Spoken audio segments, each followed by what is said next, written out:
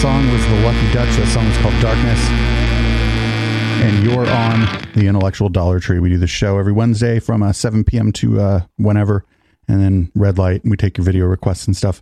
A bit of a programming note. This will be the last Intellectual Dollar Tree of 2019. Next one will... Next Wednesday is Christmas Day, right? Yep. Yeah. We're not streaming on Christmas Day? I may or may not be around. Opening the gifts of the intellectual dark web. Oh, man. Could you imagine the intellectual dark web Christmas party? Ugh. They'd probably call it a holiday party, and then they'd argue about how they'd call themselves too politically correct. I would pay to not go to that. I would love to go to that with my little recorder. So I could just start criticizing everyone there and at least get audio of me being thrown out for engaging in fraud in the marketplace of ideas. So yeah, there's no show Wednesday, and I guess I should do this more often. A little bit of housekeeping. There's a show tomorrow for Scientology. That's at 9 p.m. Pacific. There's a show Friday, 3 p.m. Pacific for Deconstructing Derp. That'll be these are all those won't be the last of their show for the year. And then Friday night there's no Echoplex sessions because I'll be out at Bike Party freezing my face off. Saturday night we have Operation Catterday. We're doing the War on Christmas. I have some War on Christmas stuff. I have some This Week in Last Year stuff, and that should be fun. And then Sunday we have the big show, 7 p.m. Pacific. All that stuff can be found on our website. Just click on streams at the top. And there's some new things on our magazine. We have 2 new soundboards on our magazine. We call it a magazine because that one lady said, they put me in a fucking magazine. We have a Dan Badandi soundboard on the website. It'll be on our soundboard proper pretty soon here. And we also have Austin Bennett soundboard up on the website, and that is already on the soundboard here. So with that, we're going to throw a little curveball this evening for the... Oh, wait a minute. I'm Producer Dave. Who are you? I'm HK Perrin. You can find me on Twitter at HK Perrin, and you can also find an adjacent account at I Have Twitten. All right, so we're going to throw a little curveball here. I watched this video on the Thursday night stream. It must have been like before we even had 100 people following us on Twitch. And the reason I'm doing it here on the Intellectual Dollar Tree is I wanted to kind of ask HK if he notices some of the same kind of patterns of dealing with criticism that I find to be common between David Miscavige in this video. David Miscavige is the head of Scientology, and some of the people we talk about on this show. Okay, yeah. So if you watched the Scientology stream and you already saw this, well, you're going to get a little different take, and we're going to be coming at it from a different angle. So here it is. This is from, what year is this? From 1992. This is way pre-intellectual dark web. But I just want to see if maybe I'm paranoid or overly looking for these things, or if you're going to notice some of what I noticed. So this is a 1992 interview between, I believe, Ted Koppel and David Miscavige of Scientology.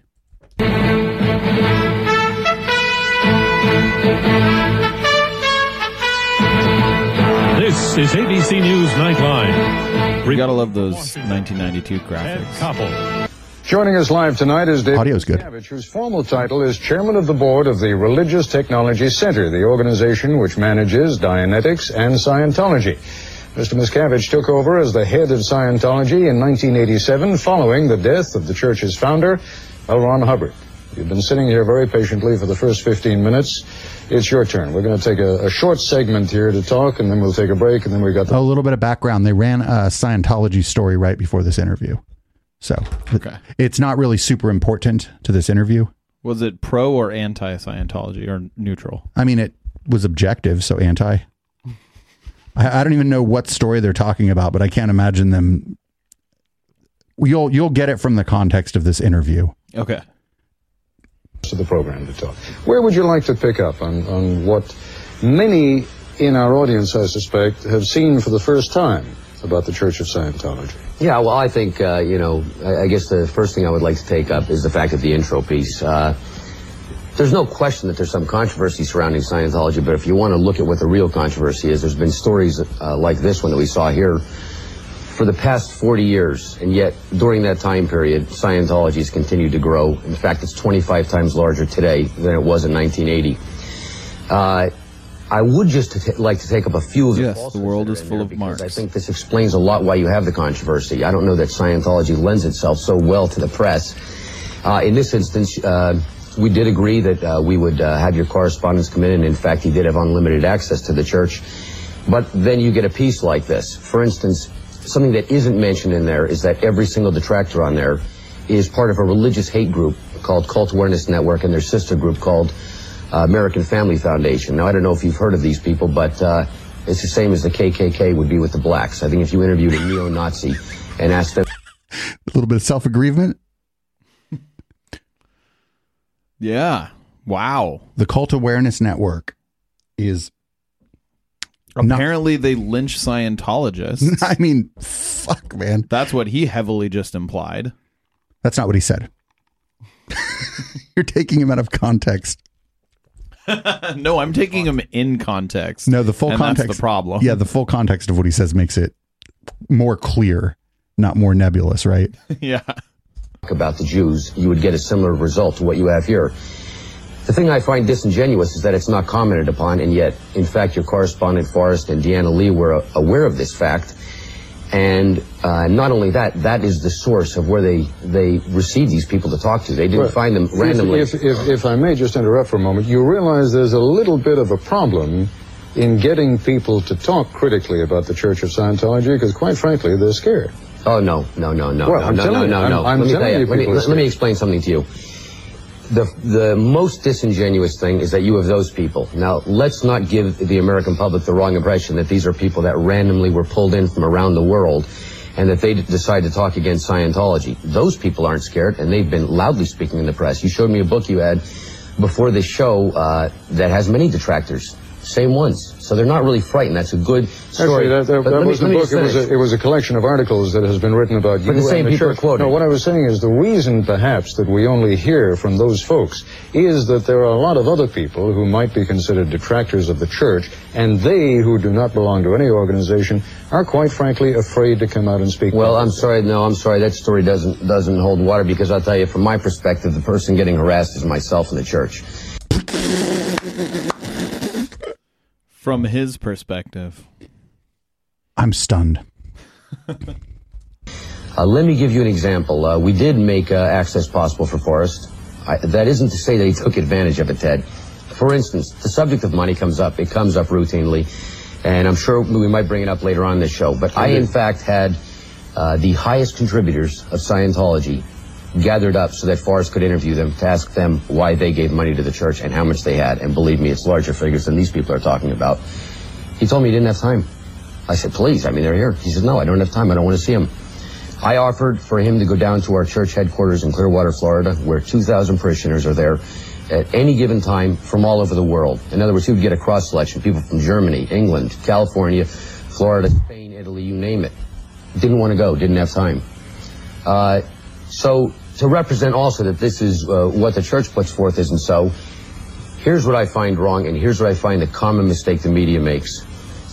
I can get you 100,000 Scientologists who will say unbelievably positive things about their church to everyone. Well, yeah, you basically force them by them being Scientologists and you saying, hey, if you don't do this, we're going to destroy your life. And when the reporter went, he had mentioned that, oh, you didn't want to talk to these hand-picked people that I've set aside who are obviously very devoted to my church. Yeah. I wonder why the reporter didn't want to talk to exactly who I told him to talk to. Yeah. Because, like, he's going to give them, what did he say, 100,000 people? I don't think that's accurate, but maybe it is. I don't know. I could probably find 100,000 people who would agree on anything. But, like, 100,000 people who are members of Scientology saying, oh, yeah, Scientology is great, doesn't mean that Scientology is great. Right. It just means that their marketing and retention tactics have been effective, if you want to look at it the other way. Also, or Scientology may be beneficial to 100,000 people. And for everybody else, it's some fucking space alien nonsense. For everyone else, they're scrubbing the floors with toothbrushes. Oh, possible. You had on there. And I not only am upset about those people not being interviewed, they are too. And the funny thing about it, and why you find us not really being that willing to speak to the media, is because not just myself, any Scientologist will open up a paper, will watch this program, they're probably laughing right now, saying, that isn't Scientology. That's what makes media. Media is controversy. I understand that. You believe in space aliens coming to Earth and putting people in volcanoes and blowing them up. Yes. So, like, just whatever he says, you know it's going to be ridiculous. Because just to believe that ridiculous thing, you have to inherently, like, have ridiculous beliefs. Because it's never just one ridiculous belief. That's true. Someone isn't just like, oh, yeah, the Earth is flat, but everything else is exactly as, everyone believes. It's just that the Earth is flat. Some of the Bigfoot people probably don't believe in chemtrails and shit, but I know what you're saying. Yeah. The Bigfoot people are nice. They have weed. It isn't really controversial, certainly to a Scientologist. We're going to have to take a break. Very good. I hope you understand that there's a little bit of a paradox in your saying, we're not going to get a chance to listen to what Scientology is really about. We have with us, after all, since you were... Oh, absolutely. I'm just trying to correct this. I understand. Although, Dave, the Bigfoot people only just believe in, like, there's a primate out there that we don't know about. Which like, that's not crazy. You're right. But there's no reason to believe it, but it's not insane to believe it. Right. Fair, that's fair enough. This guy believes in Xenu and believes that there are thetans that make you sick and that, holding 2 soda cans can tell you all about the thetans that are on your body. They're more like soup cans. They're like more sturdy. All right, soup cans. Rest of this hour, in which I'll have a chance to talk to you and you can clear up some of the misconceptions we have. Absolutely. Okay? Okay. We'll continue our discussion in a moment.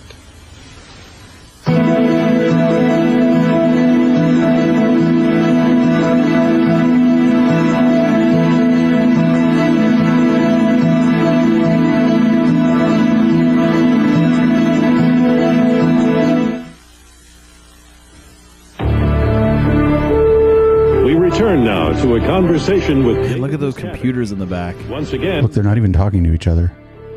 I'd like to begin, Mr. Miscavige, with, I guess, the kind of broad question that perhaps folks at home may be asking themselves right now, but let me be the guinea pig for a moment. Mm-hmm. See if you can explain to me why I would want to be a Scientologist. Because you care about yourself and life itself. Scientology, the word means study of life, study of knowledge. No, it doesn't. No, it's just a made-up word. And that's what it is. It takes up all areas. I mean, it may be life based itself. on words that would imply that it means that, but Scientology does not mean that. I mean, every word's made up, but it's a made-up word. Like, astrology is based on words that mean, like, studying the stars. But astrology has nothing to do with studying the stars. I know what Scientology means, but I think my definition might be different than theirs. It's funny how language works. Things that are integral and maxims that are related to life and very existence. Let me give you an example. It's better if I take that because it is such a broad-ranging subject covering so many different areas. The subject of communication. This is something that major breakthroughs exist in Scientology. Being able to communicate around in the world around you. And I think everybody would agree that this is an important subject. Well, there's an actual formula for communication which can be understood. You can drill on this formula of communication and learn to drill. But moreover, take the person who has trouble communicating, for some reason he can't, anxiety, whatever. I'll tell you what, let's stick with me, okay? So far in life, I haven't had a whole lot of trouble communicating. Now, see if you can communicate to me what it is that you're going to be able to do for me that makes me a better communicator. Well, in Scientology, you don't do anything for somebody else. Scientology is something that requires somebody's active participation. Then, fine. Certainly, let me explain something. I want to participate. I want to be active. Okay, what in your life do you not feel is right that you would like handled? I feel perfectly comfortable with my life. I like my job. I'm happy with my family. I love my wife. And Scientology is not for you. I'm perfectly content. That's why I'm asking you, what is it you can do for me? Oh, but Miscavige would love to have him on in Scientology because the thing he didn't mention is that he's rich. Yeah, true. Miscavige is like, oh, wait a minute, this might be an opportunity. He's like, is your net worth more or less than Tom Cruise? Well, number one, I would never try to talk you into that Scientology is for you. You see, that's the funny thing about... At least not on TV. And he's like, and that's below my pay grade anyway. He's like, the people trying to convince you are at the mall. He's like, I'm just counting money. About this, as if I'm now going to give a sales pitch to you on Scientology. Believe me, Scientology is valuable enough that it doesn't require any sales pitch. But let's look at it. Christians will do it. Scientology does. If you look out across the world today, You could say that if you take a person who's healthy, doing well, like yourself, you'd say that that person is normal, not a crazy, not somebody who's a psychotic. You look at a wall and they call it an elephant. Would you agree with me on that? So far, I got no Okay, and you can see people below that. Right.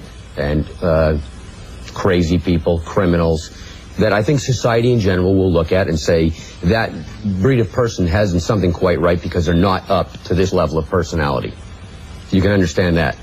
Well, we in Scientology are not, you see, all past attempts have been to bring man up to somebody's standard of what's normal. What we're trying to do in Scientology is take somebody from this higher level and move them up to greater ability. You see, I thought he was going somewhere else with that. And take all their money. You see, what we're trying to do is bring someone who's up here and milk them until they're about down here. And working for us for free. Until they will literally scrub our feet. And thank us.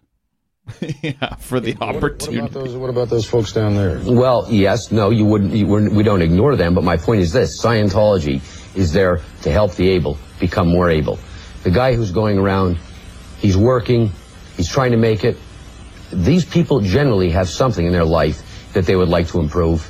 And in any event, if you can increase that person's ability, the one who's chipping in, the one who's able, and bring him up higher, the sphere of influence that he affects in the world around him can be much greater, and he can get on and do better. Now, Mr. Miscavige, when you and I talked the first time, a few months ago, I said to you I was going to come after you on some of these issues. I am a cynic by nature. I guess that's why I like being a Cynicism gets a really bad rap. Reporter. What you have described to me there fits perfectly with the image that I have of Scientology. Namely, you're interested in folks who are producing. Another way of saying that is you're interested in folks who've got money and who can pay to work their way up the Scientology ladder.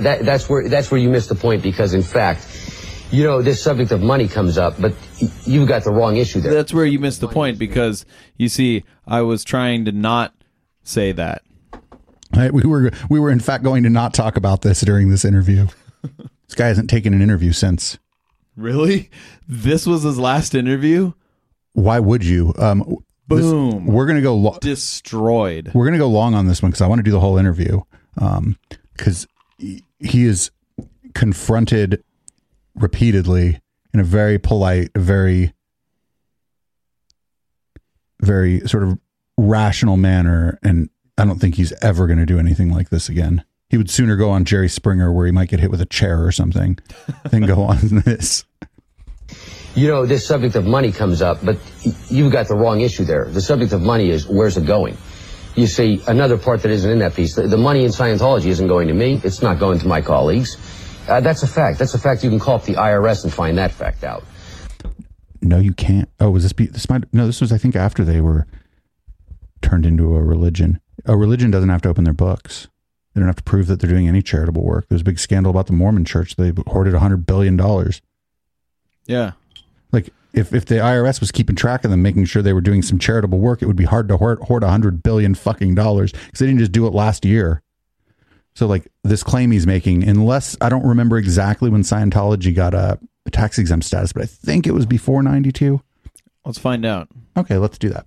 They've audited our records and seen all of that, and none of that money is going anywhere. As a matter of fact, the officials in the church are paid far less and live far more frugal existences than any other church leader. Our money goes to social causes that we accept. You take these people, we are the largest 1993 group. Oh, so they weren't tax exempt yet in 1992. Well, Yep. He didn't lie. I got it wrong. That's why we have computers. In the world, do far more than any other church. For the last 2 years, we've been voted the Community Outreach Group of the Year in Los Angeles. By whom? By the local city council. The Senate of California passed a resolution that's for our work with underprivileged children in California. We work on getting drug addicts off drugs. We support Narconon, which is drug rehabilitation center. You own Narconon. Narconon is scary. Narconon, what they do is they pump you full of like B12 and niacin, and then they stick you in a sauna, like while you're like detoxing from heroin and shit. That sounds dangerous. It's rather dangerous. Yeah, it's called the Purification Rundown, and that's what Narconon is based on. And then after they like kind of break you down, they start like, from what I understand, they start like kind of planting the seeds of Scientology and the sort of Scientology belief system in you. And then as you get better because you've detoxed and you're, I don't know, maybe they offer some kind of legitimate service there. I don't know. But even just detoxing, you're going to get better, right? And then you can attribute it to what you've learned in Narconon, which just happens to be Scientology. And it's like a pipeline. Yeah, it's like the 12-step program, how it's all about God. Yeah, but there's no church really running that and using it as a pipeline to find people with rich families to steal their money from. See, like that's where Narconon takes the next step. Yeah, but the Narconon isn't to find rich people. You think that they recruit people into Scientology out of that who don't come from rich families? I mean, rich families will pay for rehab. Rich families will pay for rehab, and maybe they're, ignorant and don't know. Yeah. All right. Yeah, good point. That's just sort of what I've gathered is going on with Narconon. The drug rehabilitation technology of L. Ron Hubbard. There are 33 centers around the world. Over drug rehabilitation technology of L. Ron Hubbard. It's ridiculous, right? Yeah, it's fucking ridiculous. People have been gotten off drugs. We sponsor educational programs. Several years ago, in just one instance, we worked. I don't want to minimize any of that, but how does that make your group? How did you put it? That you do more to help social reform, than any other group in the world. More than the Catholic Church. More accurately is per size. And when you put it in that rate, in other words, how big Scientology is compared to any others, the amount that we do on that subject, there's not even anybody comparable. Okay, we've got to take a break. We'll continue our discussion with David Miscavige in a moment. I'm going to call bullshit on that. Yeah, he's making these non-falsifiable claims, right? Because he's like, do more good work. Well, how do you even quantify that?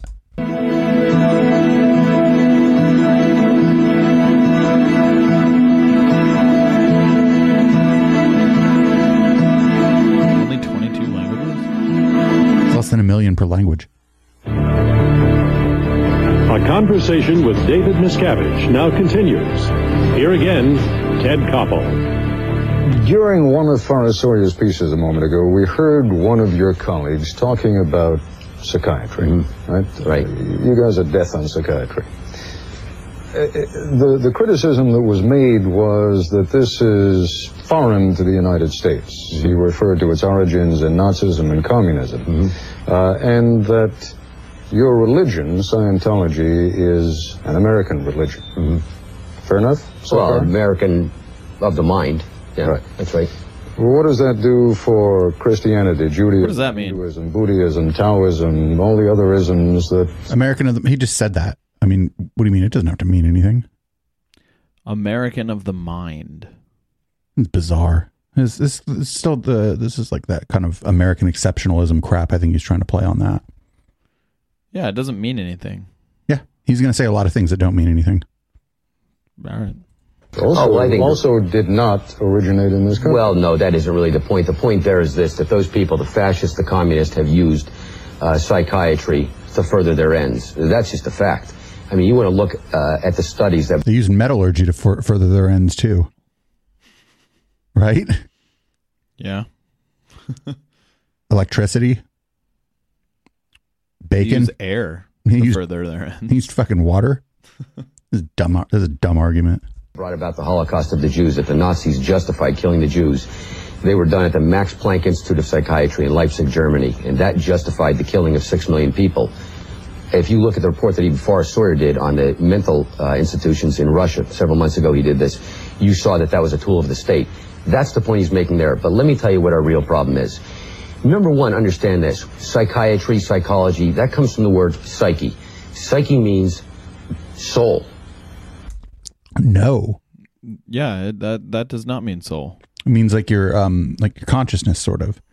Like your look up psyche. Psychology. Root word. Etymology. Like psyche, it just means like your current state of mind or your current state of being or whatever. It doesn't mean your soul. These people have preempted the field of religion, not just Scientology, every other religion. They right now practice and preach the fact that man is an animal. And I guess that is where, philosophically, we're at odds with that. All right, so psyche is breath, spirit, or soul. So I guess he is right. Okay, he just said another thing, though. He said that psychiatry and psychology say that man is an animal, and that's demonstrably true. Yes. Yes. Because we're not a plant or a mineral. Yeah, man is 100% an animal. There's literally no way to say that man is not an animal, unless your definition of animal includes like animals other than humans. Yeah, of course. It's like the people that say like humans aren't apes, and it's like, okay, well, what's your definition of ape? Because humans fit every definition of an ape except the definition that specifically states non-human. This is fabulously stupid. Like the all medical science acknowledges that humans are animals. Yeah. Biology, it's like the basis of human biology. Humans work exactly like every other animal. I mean, not, you know what I mean? Like for the yeah. I mean, like we have all the things that make animals apply to humans. Yeah, so that's not a philosophical disagreement. This guy just like wants to claim that they're. I think he's like conflating like when we say animal in science versus when we colloquially were to call someone an animal. Do you know what I mean? Yeah. Like animal on the Muppets. Like he's a lot less chill. Or like when people say animals colloquially, they mean non-human animals. But we are animals. We're animals just the same as like bees are animals. Understand what this was. This is not something that we started. In fact, 22 days after Dianetics, the Modern Science of Mental Health came out, the attacks from the American Psychiatric Association started. It's like the bell curve. Right after it came out, the attacks from the fucking scientists. Here it goes. It's the bell curve. Animal is a Muppet. Did you say? This was. I did. Not something that we started. In fact, 22 days after Dianetics, the Modern Science of Mental Health came out, the attacks from the American Psychiatric Association started. This was the first popular book on the mind. An attack is not the same thing as a criticism.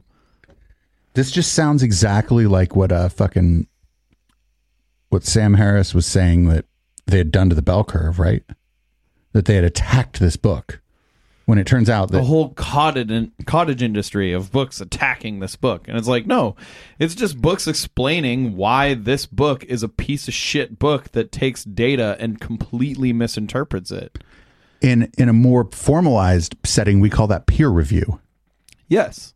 Yeah. If this was a book on mental health, then like sort of intellectually or academically, the peers of this book or the peers are supposedly psychiatrists and psychologists. So they're going to be like, they're going to read it and they're going to be like, whoa, yeah, I need to write a book wrong. about, right. I need to do, someone needs to do a reaction video to this. Ever in existence. It was running up the bestseller list. It was popular with the people. I have the letter sent out by the man who was in the American Psychiatric Association asking for ad hominem reviews on the subject of Dianetics. These people absolutely felt. Let's see the letter where he asked for the reviews to be ad hominem. Yeah. Like what is and what would an ad hominem review of a book be? L. Ron Hubbard is ugly, therefore his book is wrong. Is that right? Pretty much, yeah. Not his book is ridiculous and he's ugly. That's not an ad hominem fallacy. You've still insulted him. Yes. But they're just two separate ideas. Yes. Him being ugly is like a non sequitur. Here is why your claim is wrong, and also here is a claim, and the evidence is L. Ron Hubbard's face. That we were cutting across their vested interests, and the lengths with which they have gone to destroy Scientology and Dianetics and L. Ron Hubbard is absolutely mind-boggling. They attempted to do so through the 1950s. First, they tried to attack L. Ron Hubbard's credibility. Not hard. They're being like, oh, he says he was a Navy captain. We called the Navy. He was not a Navy captain. Unless the Navy's lying. Yeah. I mean, he lied all the time about a lot of stuff. He was very Trumpian. Right. He was like Trump before Trump. If Trump was like... Trump had hung out with Aleister Crowley. He would... and was mildly smarter. Because I feel like L. Ron Hubbard was smarter than Trump. Not sure if L. Ron Hubbard had a daughter or whether or not he banged her. That's all the details don't have to line up perfectly. Yeah. But that shit where he talked about the attack of Dianetics, man, that's almost word for word what they said about like the criticisms of the bell curve. This guy's like pre-intellectual dark web. Then they recruited the American Medical Association and the Food and Drug Administration, and they then proceeded to infiltrate our organization. Let me finish. May I stop you just for a moment? Because, when you talk about undermining L. Ron hold on. credibility, and again, So going back to the word psychology being meaning study of the soul or whatever, that doesn't mean anything. The word astronomy means naming the stars. Right. That's just what its root word is, kind of. Yeah. And back in the day, a lot of these words are rooted in Latin and Greek, and they didn't have science words for shit yet. Yeah. They thought your spirit and your essence were your consciousness. They just didn't have the word consciousness because that was a different time, and they had different words, probably less words. And even consciousness is kind of a shitty word because it's not really well defined. What makes something conscious? According to Deepak Chopra, it's some kind of quantum entanglement with your soul. I have no idea whether that video and the tape that we why don't we touch on that? That we heard was representative of L. Ron Hubbard. But when I hear about a man talking about having been taken out to the Van Allen space radiation belt of spaceships that were essentially the same thing as the DC-8, I got to tell you, if we're talking about this man's credibility, that certainly raises some questions in my mind about his credibility. Okay, well, let me ask you: have you read any books on Dianetics or Scientology? I've been reading little else over the last few days. I must confess, I'm not a student. But you haven't read Dianetics or any books on Scientology. You're absolutely right. Okay, fine. Then that's why you would make a comment like that. Let's not joke around here. Have you watched 100 hours of his lectures? You're taking me out of context. The context is important, and you wouldn't say that if you knew all the context. Therefore, you don't know all the context. And it's the same argument, right? When you run into a Jordan Peterson fan, they're like, well, have you seen this lecture? And I'm like, no, that's 4 hours. I wouldn't even watch that on my show about the intellectual dark web. I wouldn't watch it at 2 times speed, even if it made sense. It's the same thing, though. It's you haven't observed enough of what we're doing to make a value judgment. But the problem is we do this. When I talk to sort of the kind of skeptic actually guys, and they're like, oh, I'm like, they're like, oh, that's an attack on their character, this and that. I'm like, you know what? We decide a lot of things based on what we think somebody else's character is like all the time. We decide who our friends are. We decide who we're going to have lunch with at work. We decide how, are we going to be neighborly with our neighbors based on mostly a first impression of their character, right? We decide all of these things based on people's character. And now once somebody becomes a public figure and you want to tell me why you like them so much, I can't be like, well, I think that person has a shitty character. All they're doing is taking something about, they're taking, if the subject matter is L. Ron Hubbard or the subject matter is, Sam Harris or Jordan Peterson, they're taking something intrinsic, something important about this person. They're trying to take it off the table. Yeah. And it's usually something like this person did a whole bunch of really shitty things. Therefore, his character is shitty. Right. Therefore, and it's you can't take his character into account. And it's well, I'm basing my judgment of his character on all of the shitty things that he did. Or the things that he said, or the way that he handles criticism, or his impact on the world, the impact on the world. Yeah, this is all really. See, as I told you, it's the same thing, right? You haven't read enough. Even if, so let's say Einstein was just a super shitty person who just went around kicking poor people in the head all day long. He's still fucking right, because the evidence points to what Einstein laid out in his papers. Right, but also somebody in that case could be well, that doesn't mean I think he has a good character. Yeah, but the evidence does not point towards Scientology being true. In fact, the evidence very much points towards Scientology being false as fuck. And if somebody's extremely false. If somebody's spreading these ideas around and getting rich off of it, then it occurs to me that maybe their character is crap. Yes. That's it. If he wasn't a public figure and he believed this, I'd be like, wackadoodle, have no idea about his character. I believe that is the definition of a grifter, right? Oh, he's pre. I'm trying to figure out, this David Miscavige guy is definitely pre Sam Harris.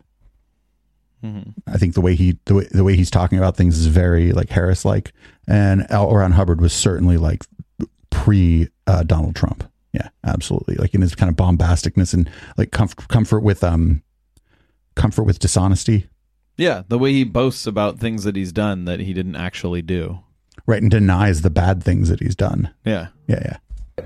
Bit that Forrest did there, pulled out of context items.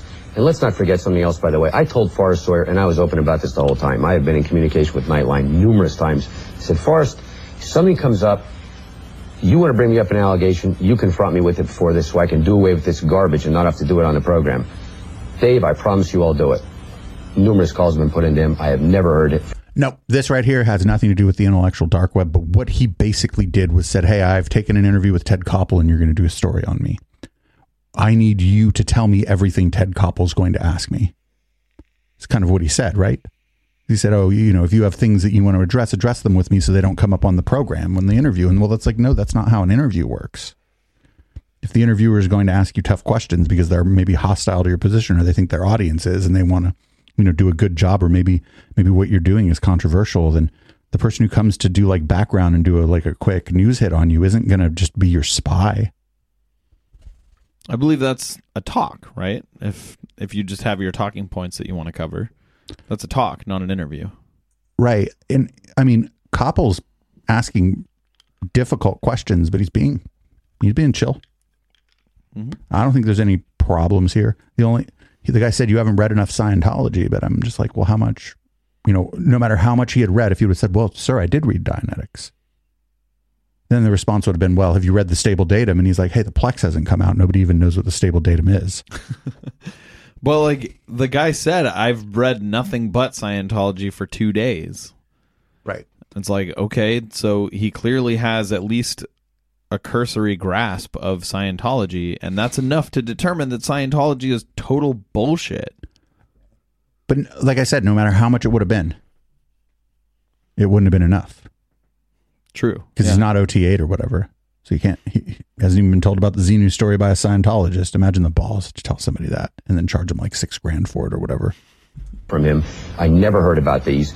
To do that, it's take anything out of context. Ted, let me just give you an analogy. Let me give you an analogy. You know that there are going to be a lot of folks out there, and I'm sure there are a lot of Scientologists, and I don't want to offend anyone who truly believes this, but there are a lot of people out there who look at that. You say it was taken out of context. Take a minute, if you would, and see if you can put it into context for us so that it does not sound ridiculous, because quite frankly, the way it sounded there, it sounded ridiculous. Okay, well, let me ask you to do this then. I want you to take the Catholic Church and take right now and explain to me. Oh, but we're used to that bullshit. Yeah. Yes, there is no way that you can put what the Catholic Church believes into words and have it not sound ridiculous. But that doesn't mean Scientology is not ridiculous. And say what you will about the Catholic Church. If you try to leave, they don't stalk you. Yeah. They might even forget about you. Not really keeping tabs on who goes to church and fucking all that shit. Like, it's not like there's no like, I could go Sunday to the Catholic Church over here and just hang out in the back and observe. And maybe nobody would even bother me. And if I didn't come back, they wouldn't figure out where I lived. I don't have to sign nothing. Don't got to pay them no money. If I went and observed, I'd put $1 in that little fucking thing, because I'm in their space, especially like a non-believer. It's $1. I've done that with many churches, and the only one that like actually tries to get you to come back that I've been to is Mormonism. Yeah, Scientology's either promise to come back or get the fuck out. Mormonism and Jehovah's Witnesses. Jehovah's Witnesses, you kind of have to have an in to go into their kingdom hall, which is what they call their churches. Because if you just show up, people will make you feel very uncomfortable and want to leave. Yeah. And Jehovah's Witnesses, if there was more content on them, we might be including them in our Scientology stream. Our next thing we're going to include in that is Bethel, but maybe we'll talk a little bit more about that in the after show. I think if you want to look at some of the the Jehovah's Witnesses cartoons, there's some amazing content. Oh, we have an after show. Yeah. We'll do it. Do you want to watch some Jehovah's Witnesses cartoons? Fuck yeah. Fuck yeah. I'd love to chase the entire chat away. There's this one where a mom makes her kid throw away a toy. To make sense. Scientology, they'd make you fucking turn that. They'd be like, oh, that toy has hair on it. Now you're scrubbing the toilet with it. That the Virgin Mary was a virgin. Scientifically impossible, unless we're talking about something okay, I'll be like you, I'll be the cynic. If we're talking about artificial insemination, how could that be? You're talking about going out to heaven, except we have the space shuttle going out there. We have the Apollo going out there. You do that. I'm not here to wait. I'm not here to talk. I'm not here to talk. Let me do it. And you were a Catholic as a child, right? Yeah. So you know full well that those issues are questions of faith. Are you telling me that what we have heard L. Ron Hubbard say on this broadcast this evening, that they, to Scientologists, are issues of faith? If that's what you tell me, then that's fine. No, as a matter of fact, what I'm telling you, logically. you talk about the Van Allen belt or whatever, is that forms... Hold on, wait, pause this for a second. Boom! He's not going to answer. Watch. Yeah, of course he's not going to answer. Because otherwise he'd have to just be fucking flat out and say the people high up in the organization believe in fucking Xenu. Yeah. Because that's what he's talking about. I don't know the thing about the Van Allen belt or whatever, but he talked about the DC-8s and shit. That's the fucking Xenu. That's Xenu. He's just trying not to fucking say, hey, Xenu. By the way, Kirstie Alley got roasted on Twitter today. Oh, I didn't see it. I tagged you in it too. But long story short, she said, I don't know how, blah, blah, blah. You can be stupid enough to believe that democratic socialism isn't just communism. And hell, people were like, just giving the Xenu story to her and shit in the comments. I said, hey, don't throw rocks when Xenu built your house. She got roasted today. She probably blocked hella people. Probably not as many as David Avocado Wolf blocked in 2015 when he challenged people to a cage match and shit, but almost at that level. Current Scientology.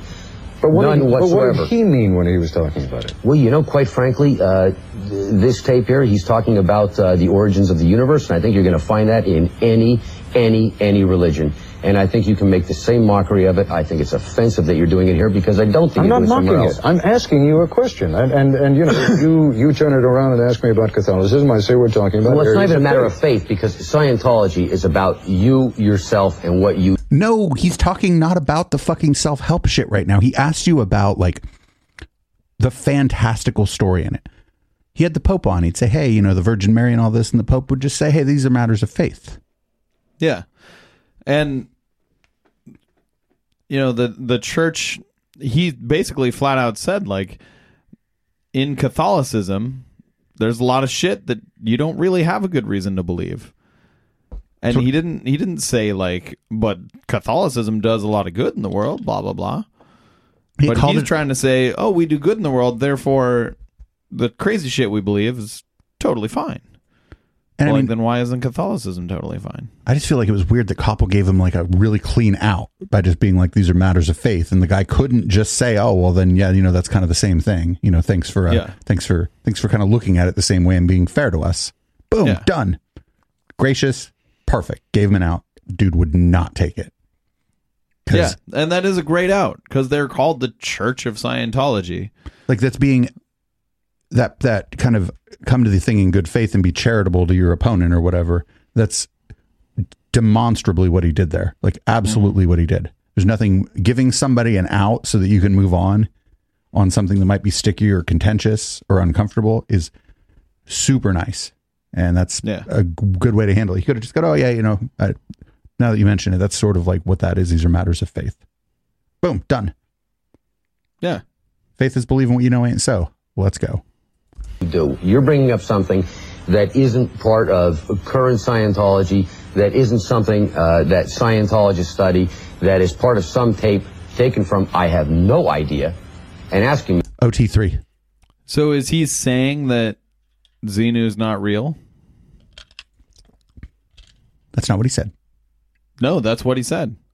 He said it's taken from some tape that he doesn't know where it's from, and it's not something Scientologists talk about all the time, which is true because they're holding the soup cans and telling you about their last sex experience so they can hold it against you later if you licked butthole or whatever, because that wasn't cool. They weren't eating ass in 1992 yet. They were. They just weren't okay with it. They weren't talking about it. Yeah. It wasn't trendy and hip yet. People have been eating ass since... Been eating ass. I mean, people have been eating ass since there were people. About it and asking me to put it in context. That I can't do. So this has nothing to do with your faith If today. you read any books on science, no. Van Allen Bell, absolutely not. Nothing. Right. Okay. We're going to continue our discussion in just a moment.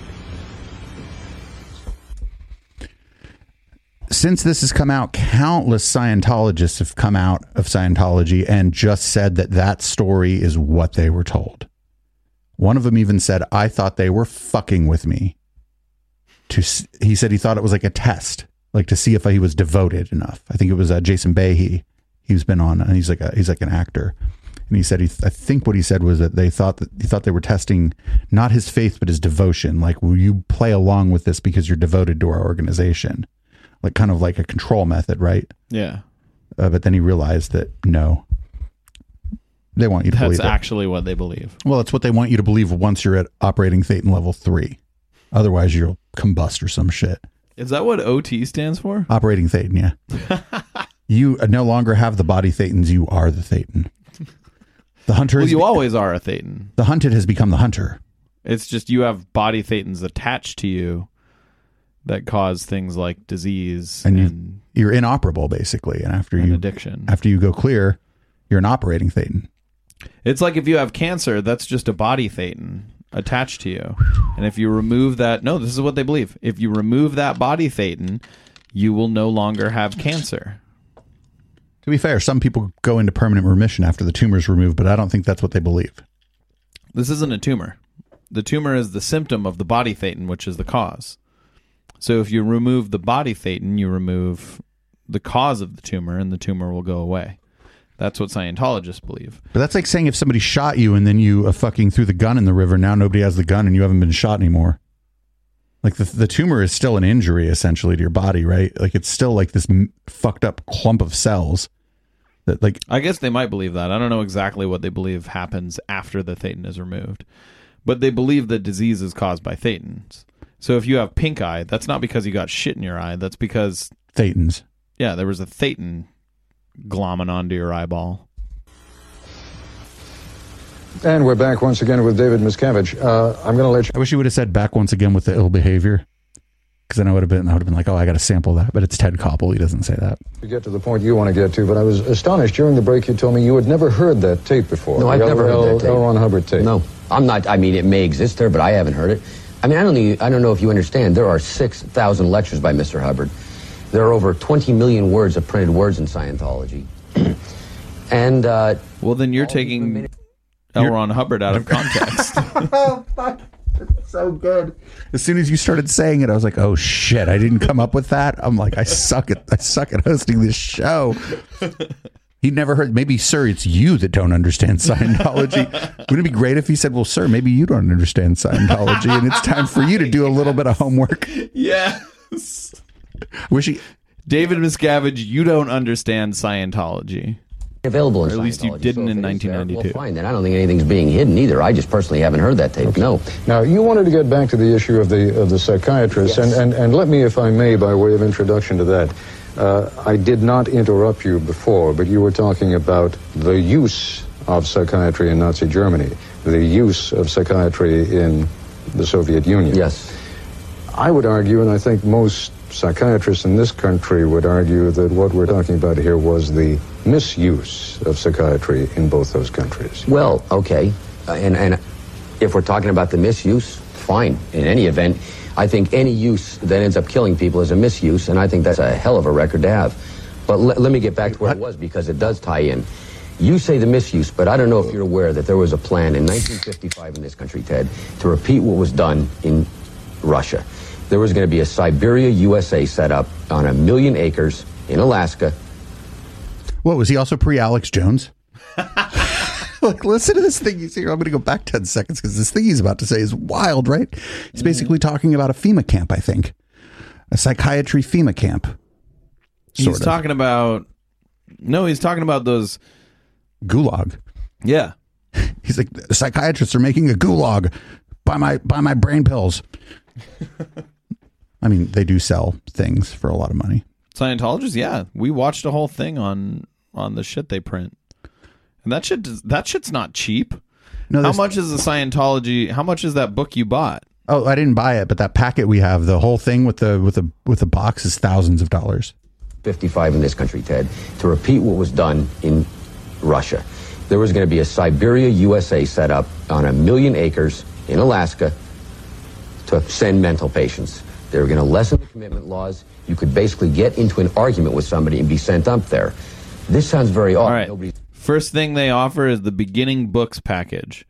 It's like 8 or 9 books, it looks like. $205. What about the they come in, the things that come in boxes with DVDs and books and stuff for thousands of dollars. Ever heard about it? That's in no small part thanks to the Church of Scientology. I must say, though, when that bill was killed in Congress, the war was on with psychiatry, where they declared war on us. And I want you to understand something. Let me just ask you to be specific on that. You were talking about a bill having been brought into Congress for the setting aside of 1 million acres in Alaska. You got it. For people... Send mental health patients. Mental health patients. Who was the sponsor of that bill? What was the bill number? I mean, I'm sure we're going to... Well, I have a copy of it, and if you want it, I can give it to you. All of these documents were made available to Forrest. If they're not on here, I don't know why, but I do have them, and I will make it available to you. Was that bill ever voted on? Did it ever come out of committee? Oh, yes. It was a major flap for the psychiatrists when it got voted down. He knows everything about it except anything about it. Right? It's a shame they didn't have Google, because like he could have just Googled that and been like, okay, so here's why you're wrong. But I mean, he knows everything about it except for any way to identify it, right? Yeah. It's convenient. Yeah. Because then the slogan around the country began Siberia, USA, and it was really the first time that psychiatry had been denigrated publicly, that they weren't the science that they had been promoting themselves to be. And they took it upon themselves then to start dealing with anybody who would oppose them. They definitely saw Dianetics and Scientology as opposing them, not only in terms of their brutal treatments, such as electric shock and prefrontal lobotomy, which are specific things. Here, pause this for a second. So the thing about psychology and Scientology is, yes, he's right. Psychology started out pretty shitty, like most sciences do. Right. But because psychologists were like, hey, we're going to start here, but let's follow the scientific method and see where it takes us. Nowadays, like, we know those things don't work. And yet Scientology has the exact opposite approach. They're like, hey, let's start out with like this preachy guy who doesn't seem too bad, and let's just go with our gut feeling and see where it takes us. And then eventually they were locking people in rooms, making them scrub the floors with toothbrushes. Right, but they weren't doing it in the name of psychology, so it's fine. Those people are they're working their way up the bridge to total freedom. I'm like highly skeptical of the claim about like the thing in Alaska too. I'm like highly skeptical about his claim. He hasn't given us, I think he gave us little enough information that it would be hard to Google the claim. Also for the fact of the people. But just look up American Siberia Scientology, I think. I'm going to look up Alaska. The Dianetics and Scientology and not there. They went to the Food and Drug Administration. They went to the American Medical Association. They arranged an informant to go into our headquarters here in Washington, D.C. and infiltrate the organization over the next 5 years. I have documents on this, too. That's called an undercover cop, you dumb motherfucker. All right, so it's the Alaska Mental Health Enabling Act of 1956 was an act of Congress passed to improve mental health care in the United States territory of Alaska. It became the focus of a major political controversy after opponents nicknamed it the Siberia Bill and denounced it as being part of a communist plot to hospitalize and brainwash Americans. Campaigners asserted that it was part of an international Jewish, Roman Catholic, or psychiatric conspiracy intended to establish United Nations-run concentration camps in the United States.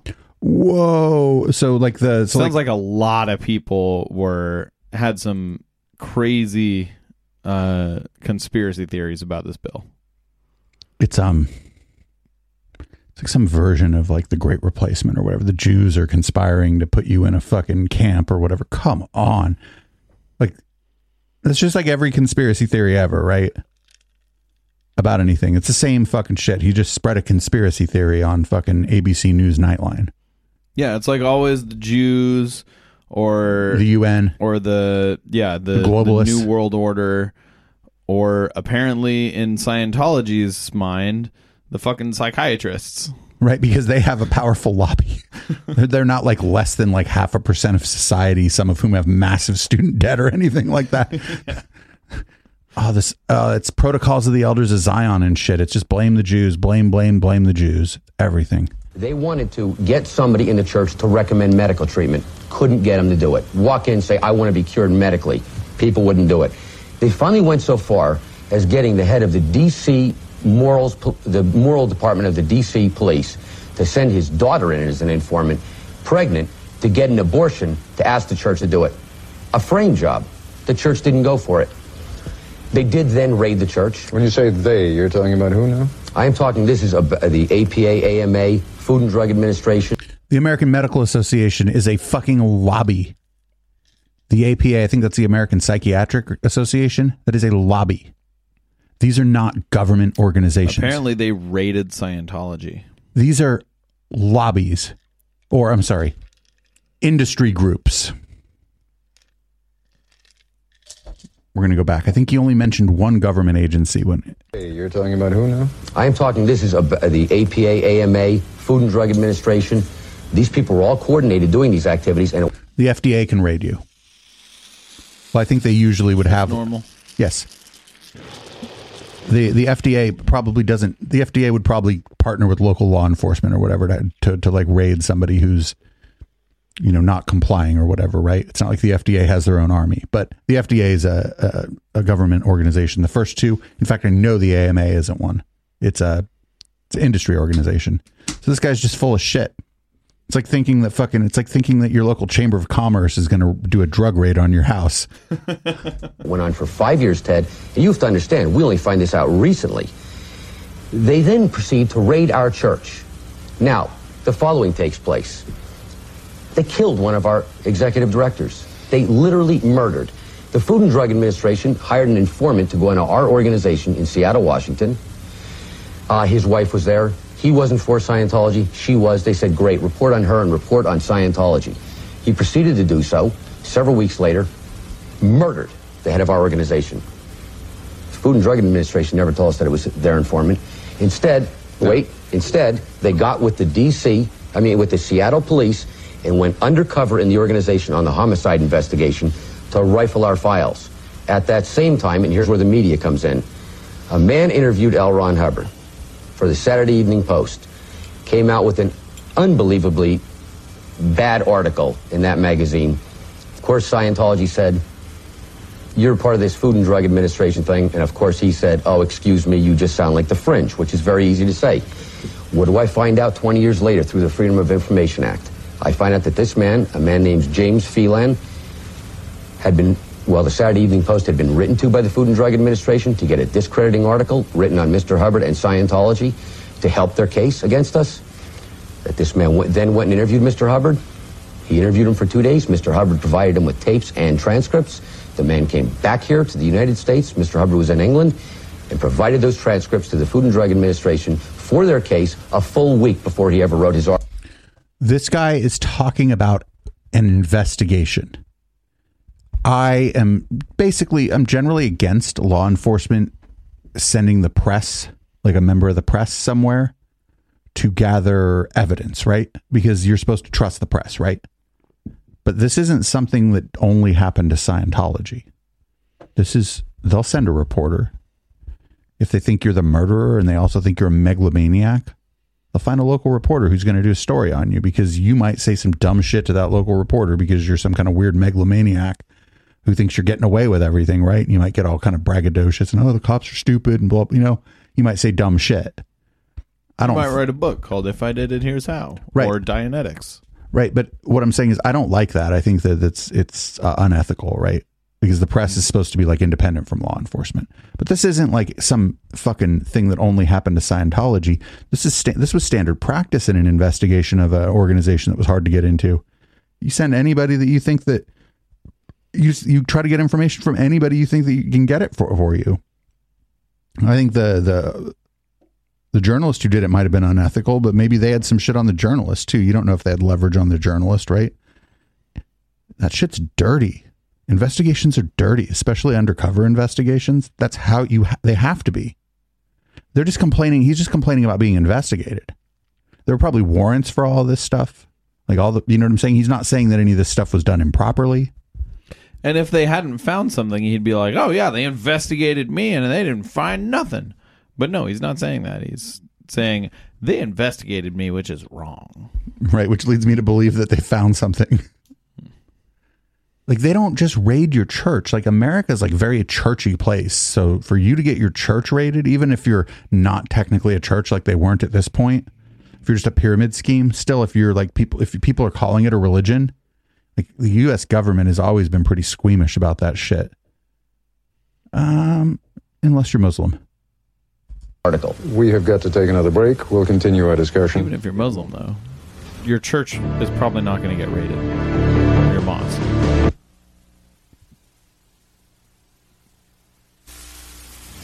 Mr. Miscavige, I must admit, I'm curious. You have been the head of the Church of Scientology now for what, a little over 10 years?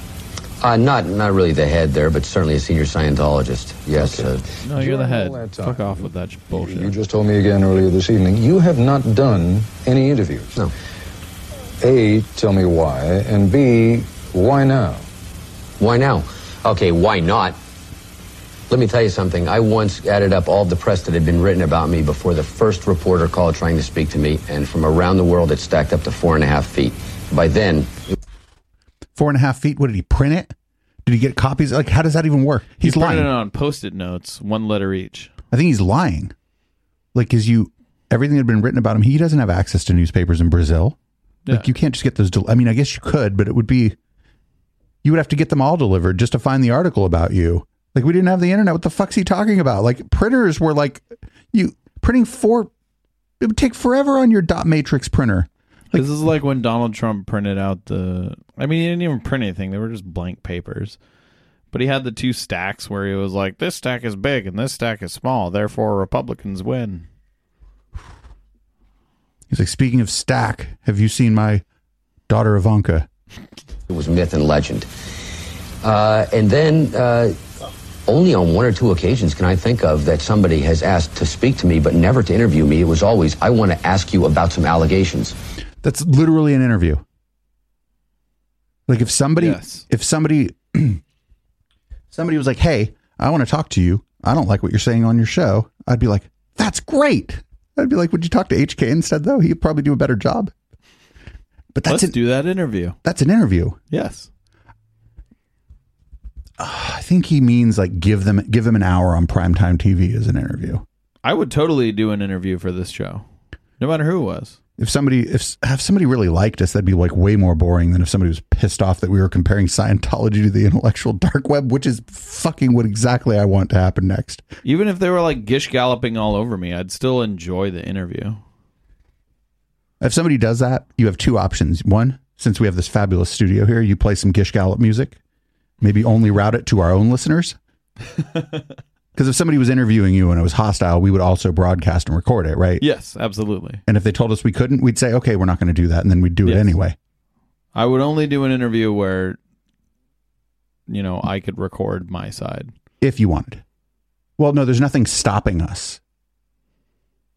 So they couldn't prevent us from it. Well, California is a 2-party state, so it would be illegal to record it without their consent. I wonder how that works. So I wouldn't do an interview if they didn't consent to me recording it. I wonder how that works though. Like in a media hit, like I wonder if they're recording, like does that kind of go out the window because they're recording? I'm curious. I don't know. I'm not a legal expert, but I would certainly hit record anyway. Maybe like I consent to this conversation being recorded by either of us. I don't know. That's interesting. If someone tells you they're recording you, I feel like that's, and I don't think that's necessarily the case, but if you find out that somebody's recording you, if you're in a 2-party consent state, I feel like just the statement that they're recording you should be consent for you to record them as well. I don't see any reason why not. And in the context of like a media hit or whatever, should be, yeah. In the context of a media hit, it would be very hard, like I think for the other party to say that they were somehow damaged by you recording something that they themselves were recording for their own media outlet. Yeah, if there were any like law experts or listening who could give us a little information on this topic. And to that degree, I would like to know. I'm not interested. I gave you the story about this reporter. Quite frankly, from my view, a lot of the people who have written stories on Scientology are doing it from a certain pitch. They already have their story somewhat made up. They've already made up. Yeah, it's because like a cursory glance of Scientology tells you it's fucking crazy. Also, I feel like I may be stretching a little bit here, but I also feel like he's sort of almost accusing everybody of coming in bad faith. That's 100% what he's doing. He's like, oh, you want to do a story about me? You heard a thing that we did that was bad. And now you're asking me about that thing that you heard about that we did was bad. You've come here in bad faith because you think we did something bad. Yeah. Even if it's like, hey, explain this bad shit that I heard. Right. You could just say, oh, that's not true. And then we reached out for Scientology. They denied the accusations. Boom, done. Yeah. Or I'm not going to talk to you. Well, you had to tell me that, but okay. We reached out for comment. They did not have a comment. Boom, done. Oh, he's accusing, it's 100% an accusation of bad faith, right? Yes. He's Sam Harrising all over this guy. Like, it's not exactly the same, but it's close. I would say it's exactly the same, just not the same words. Right. It's because he's a lunatic in a cult and Sam Harris is a lunatic with a trust fund. Yes. But they both...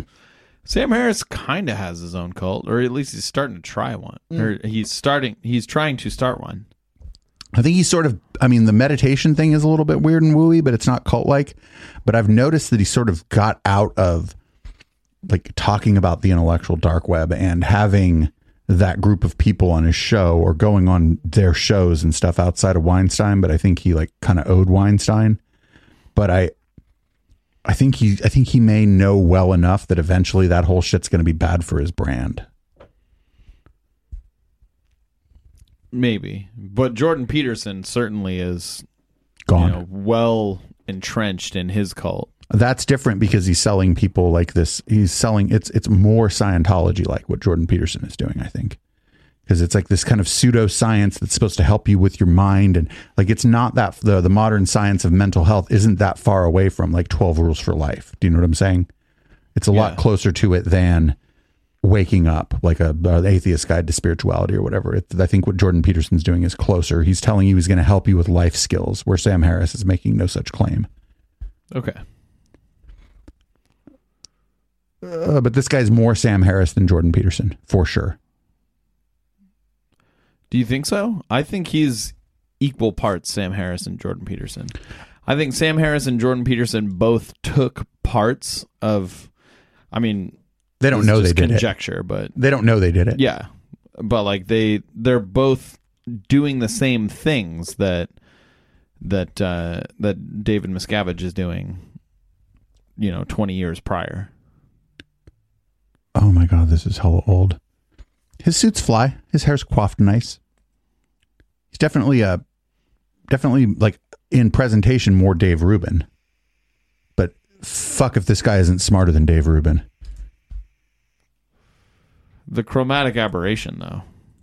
It's a waste of my time. I have to be honest. Why now? It's live. Okay. It is live. As you know, initially, we... And you asked. That's what we certainly did. We asked, and we have been talking to each other Sure, now absolutely. and negotiating now for about 9 months. That really has never happened. Initially, we wanted you to come on because you folks were really upset about that cover story that Time magazine did. Yes. Now, a lot of people have been upset by stories in the press about him.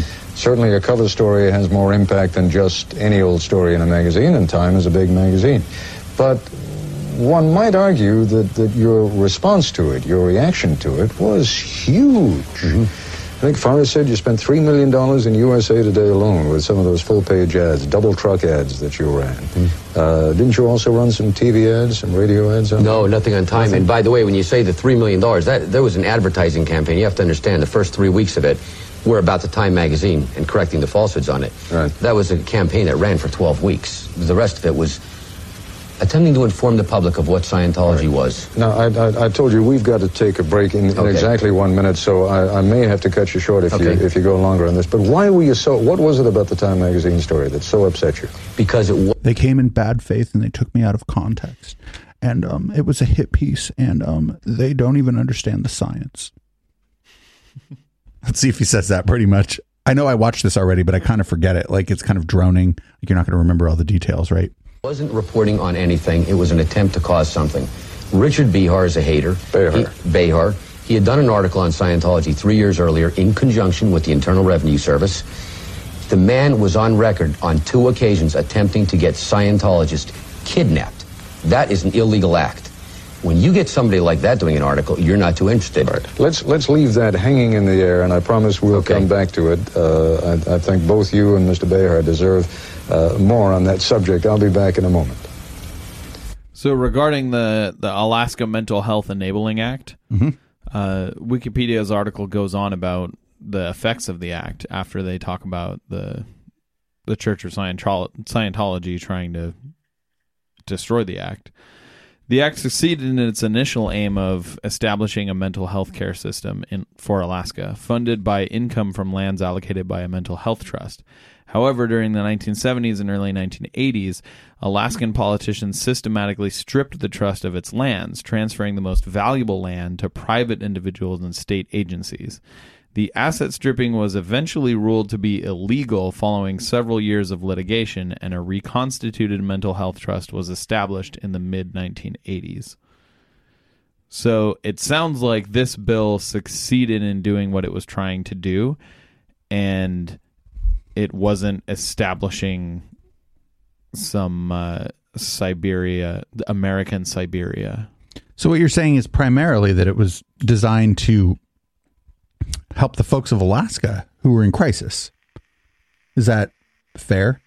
Yes, and that the things that Scientology said about this bill that would happen if it passed didn't happen when it passed.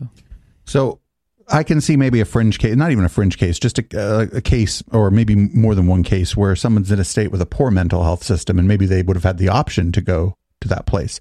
But it's not like what he said is, oh, if you yell at anybody, they're going to fucking lock you up in this fucking Siberia jail up in Alaska. And that's just what didn't happen. Yes, exactly. Whether or not that was anyone's intent, which fucking, we can't read the minds of people in the 50s, right? Yeah. But that didn't happen. I'm what stunned. Scientology was saying was not true. Imagine that. This ABC News Nightline exclusive has been brought to you by Ford and your Ford dealer. Have you driven a Ford Ellipsis lately? ? I just wonder, like, if they try to copyright us for this, can I be like, but you got to run your fucking commercial.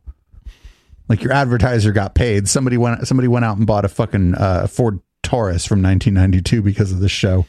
It's a wagon. It was nifty. Also, I love that slogan because it's basically admitting, like, hey, look, okay, we agree.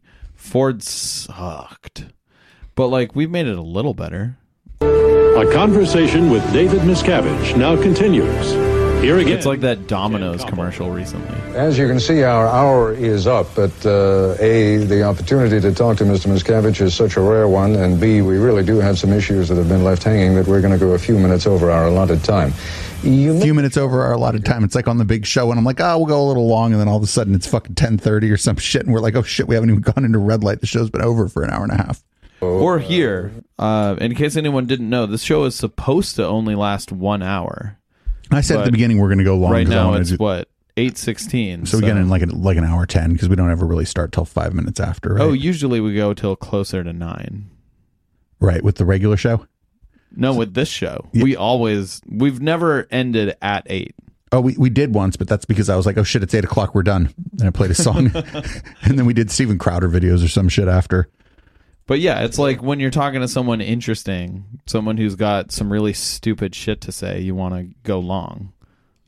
Of Time magazine, the reporter who wrote the cover story for Time, that he had conspired with someone to try to get some Scientology. He had written an original article, and some people had called him up, and he was telling them to kidnap Scientologists. He was telling them to kidnap Scientologists. Yes, and get them forcibly deprogrammed, which, according to Ted Patrick, who was the father of deprogramming, right. It always includes kidnapping, usually assault and battery, and certainly with the intent to commit a felony. Right. Now, kidnapping, as you well know, is a federal crime in this case. Well, let me tell you something. There was one person who he used in that article that was at the behest of him that infiltrated our church in New Jersey. He didn't quote this in his article. I didn't find out until actually about a month ago. And the person has just been arrested. As a matter of fact, 4 people from this same group I mentioned at the beginning of the show have just been put under arrest last week for forcible kidnapping of persons from another faith. You have to understand something, Ted.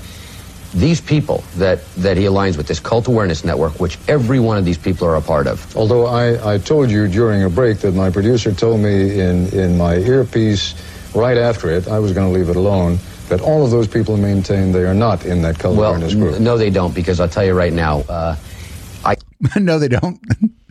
I'm going to just argue with you right now because I don't want the American people to know the truth. I'm going to bring up a little notepad here because there's a funny story about the Cult Awareness Network. It's like during the fucking talks today about impeachment when Adam Schiff had to come on like after every single fucking Republican and be like, okay, so here's the truth about what they just said, which was a lie. That was Nadler that was coming on. I watched some of it. Yeah. Nadler. If can we stay on this? Yeah. Thanks. I spoke to, well, that's just not the case. But in any event... Can we stay on Mr. Behar for a moment? Absolutely. Because you have made what is really a very serious charge, and that is that he was he admits to it. That he was involved in... I'm sure he does not involve... no, he admits to wanting to get a Scientologist kidnapped. Involved in kidnapping. That would be a very serious admission. He absolutely admits to wanting to get a Scientologist kidnapped. It's in your Washington Post. So why didn't you bring charges against him? He didn't succeed. He didn't succeed. Our point is this, Ted. As I said, you're missing there is such a thing as attempted rape, attempted murder, attempted kidnapping. It's also a crime. But they didn't make it. They didn't make it. I mean, his point is this. It doesn't matter. It's still a crime. He's basically telling him that he thinks he's lying, right? Mm-hmm. In the most polite possible fashion. He's like, hey, the thing you're talking about is a pretty serious crime, and you should probably report this to the police. Yeah, it's like when... It's like when Madison Starmoon was like, they're spraying me with pesticide, I'm dying. And the like, do you need an ambulance? Operators, do you need an ambulance? No. It's the same thing. Yeah, it's exactly the same thing. You know, I had somebody like in the chat, they're like, hey, you talk about all these ideas in scattershot. And I'm like, I think we're talking about the same thing in a bunch of different contexts and a bunch of different ways around here. Like control groups, conspiracy theory, and politics, they're all together. Politics nowadays, yeah. Well, they're all together. They always have been. It's I guess just always politics. Yeah, there's always fringe conspiracy theories. Well, conspiracy theory is always political. But the control group stuff is right new. has gone very much conspiracy theory heavy these days. Right, but I was like, I was like, this is all the same shit. Fight me, and then they followed. They were like, I like you. Okay, the person would have to bring charges. I think you're really missing the issue, Ted, because my point is this. That man... No. I know what the person probably said.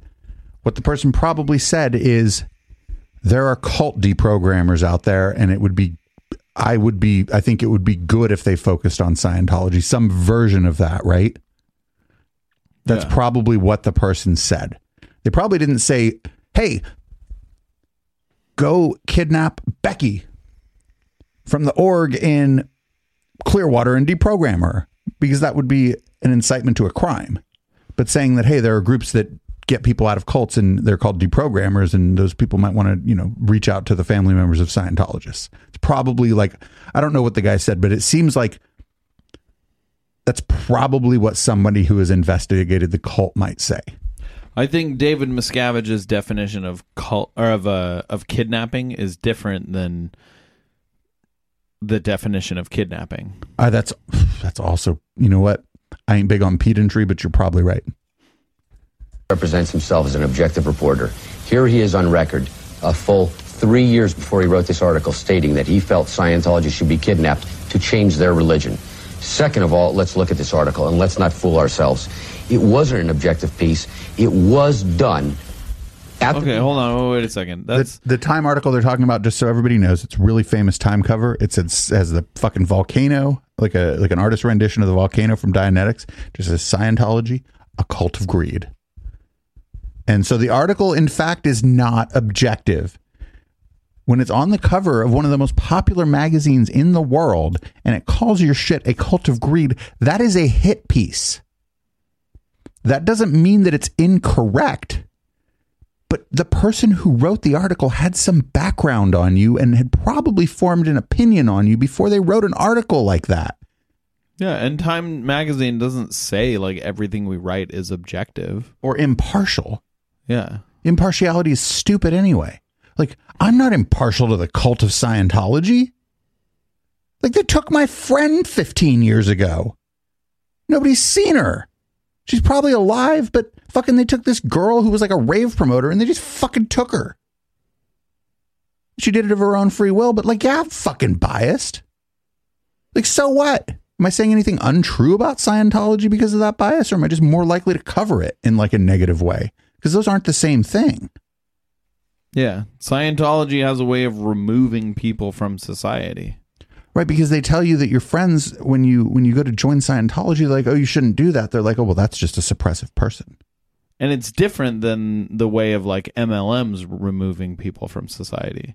Because with an MLM, it's, you know, society removes them from itself. Whereas with Scientology, it's they remove themselves from society. Although I think if your friend gets stuck in an MLM, you should probably do everything in your power to maintain contact and try to get them out. We should do an MLM next. True, but it's very annoying to be friends with someone who's in an MLM. We should open the next year with like find like a guy or a gal who runs an MLM who's very charismatic and see if we can maybe draw some, like who runs Herbalife? Like, is there an interview of that person? Because they may be using the same kind of tactics, right? Oh, you're taking all this out of context. All the grifters use the same tactics. You're not reading enough of our material. You're taking all this out of context. All these. You trust the FDA, right? Well, I think. Jordan Peterson. Yeah. Jordan Peterson's like, oh, you trust the people in the social sciences, even though I think psychology is it a social science? I think it might be. It's sort of in a fuzzy area, right, with economics, because psychology isn't like all hard science. And Sam Harris is, oh, you trust people who are academically scientific. Oh. I thought you were going to say black because they have like less IQ, and if they live in sub-Saharan Africa, they even have less IQ. But wait, I mean, people who are academically scientific don't believe in the bell curve because the evidence doesn't support the bell curve. But Sam Harris believes in the bell curve. Yeah, I think he just sees. You know what?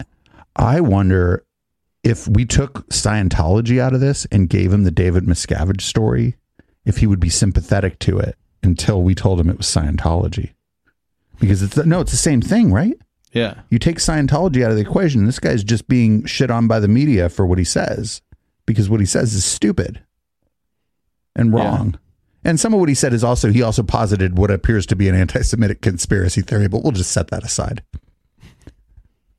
Yeah. We keep running into anti-Semitic conspiracy theories. Most conspiracy theories are. That's right. At the bottom of the rabbit hole is that weird drawing of the Jewish guy with the big nose, no matter what rabbit hole you're at the bottom of. Except for the Bigfoot people. I bet they don't hate the Jews. No, I don't think the Bigfoot people think the Jews are hiding Bigfoot. But the Loch Ness people do. Are there any Jews there? Probably not.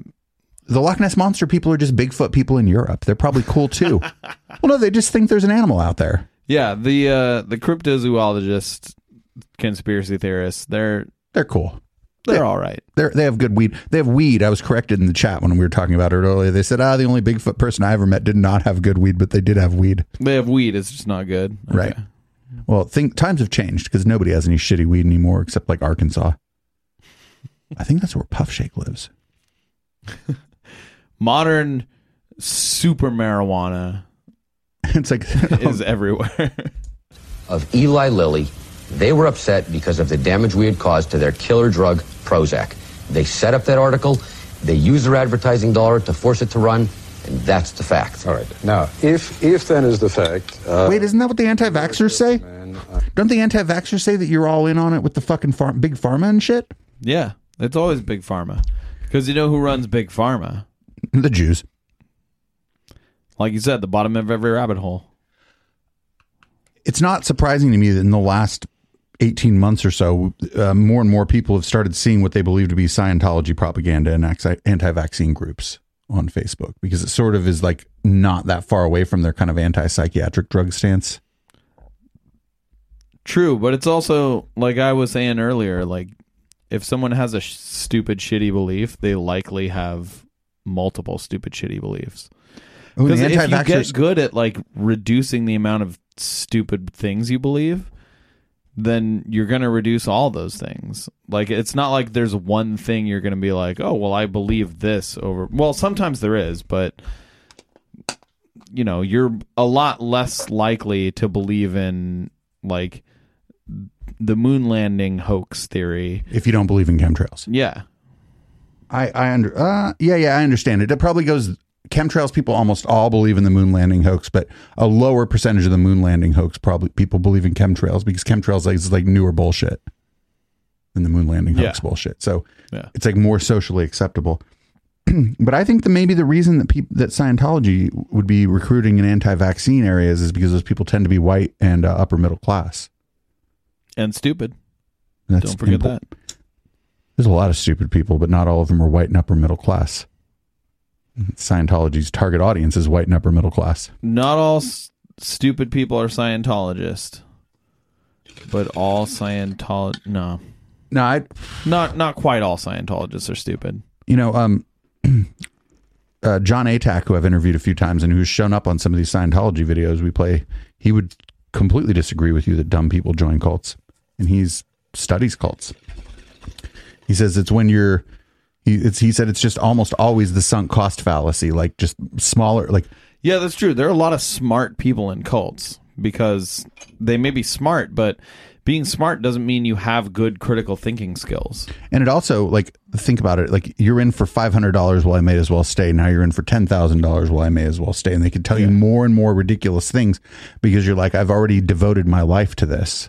Yeah, I've spent $100,000 on this thing. Why would I leave now just because they're telling me that aliens flew to Earth in DC-8s?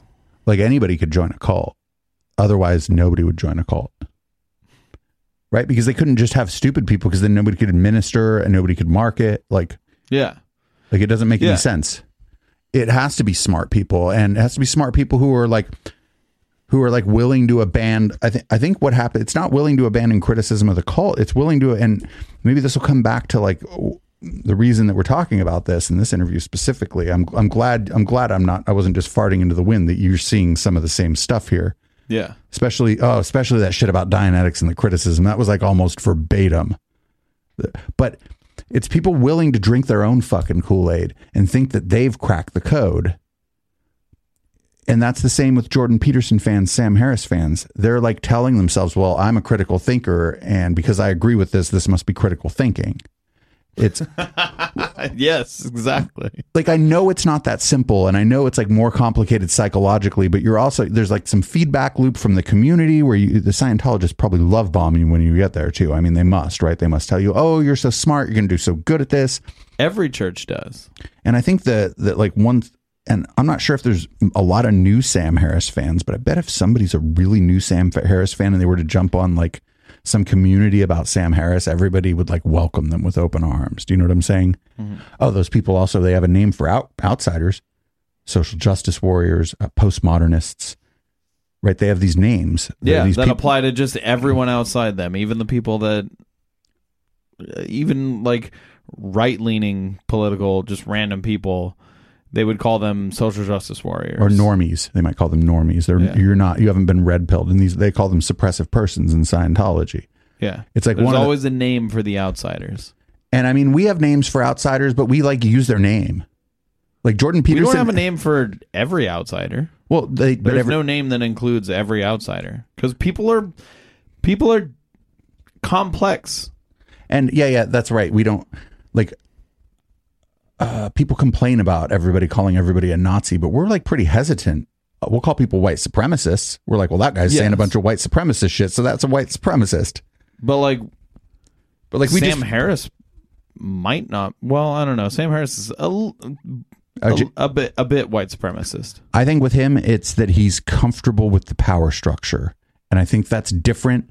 Like if he was going to put the structure together, I don't think he would include racial bias. Like if he could reorganize humanity, it's not like Stefan Molyneux, who would be like, oh, well, I was Stefan Molyneux is absolutely white supremacist. But I also think that somebody like Sam Harris and like Dave Rubin, for example, I don't think he's white supremacist. No, but he sympathizes with white supremacists. Again, it's like he's not like I would wager that maybe you and I would both say that like white supremacy is like appalling and like it's wrong and backwards, and that it like insofar as it permeates our society still, we should be trying to get rid of it. And that folks who maybe go too far in that endeavor are still good people and they just need better tactics, right? If folks like people who, the typical people who just, they would call them triggered or SJWs or whatever. Like some of this is bad tactics from the left, from our point of view, right? Because it gives fodder to the other side. But we don't think that like people go too far all the time. The problem is that like, the problem is that when people go too far, like towards social justice, they're just annoying to some folks, right? Yeah. But when people go too far the other way, like we're SJWs, but we are totally annoying. Have you read our iTunes comments?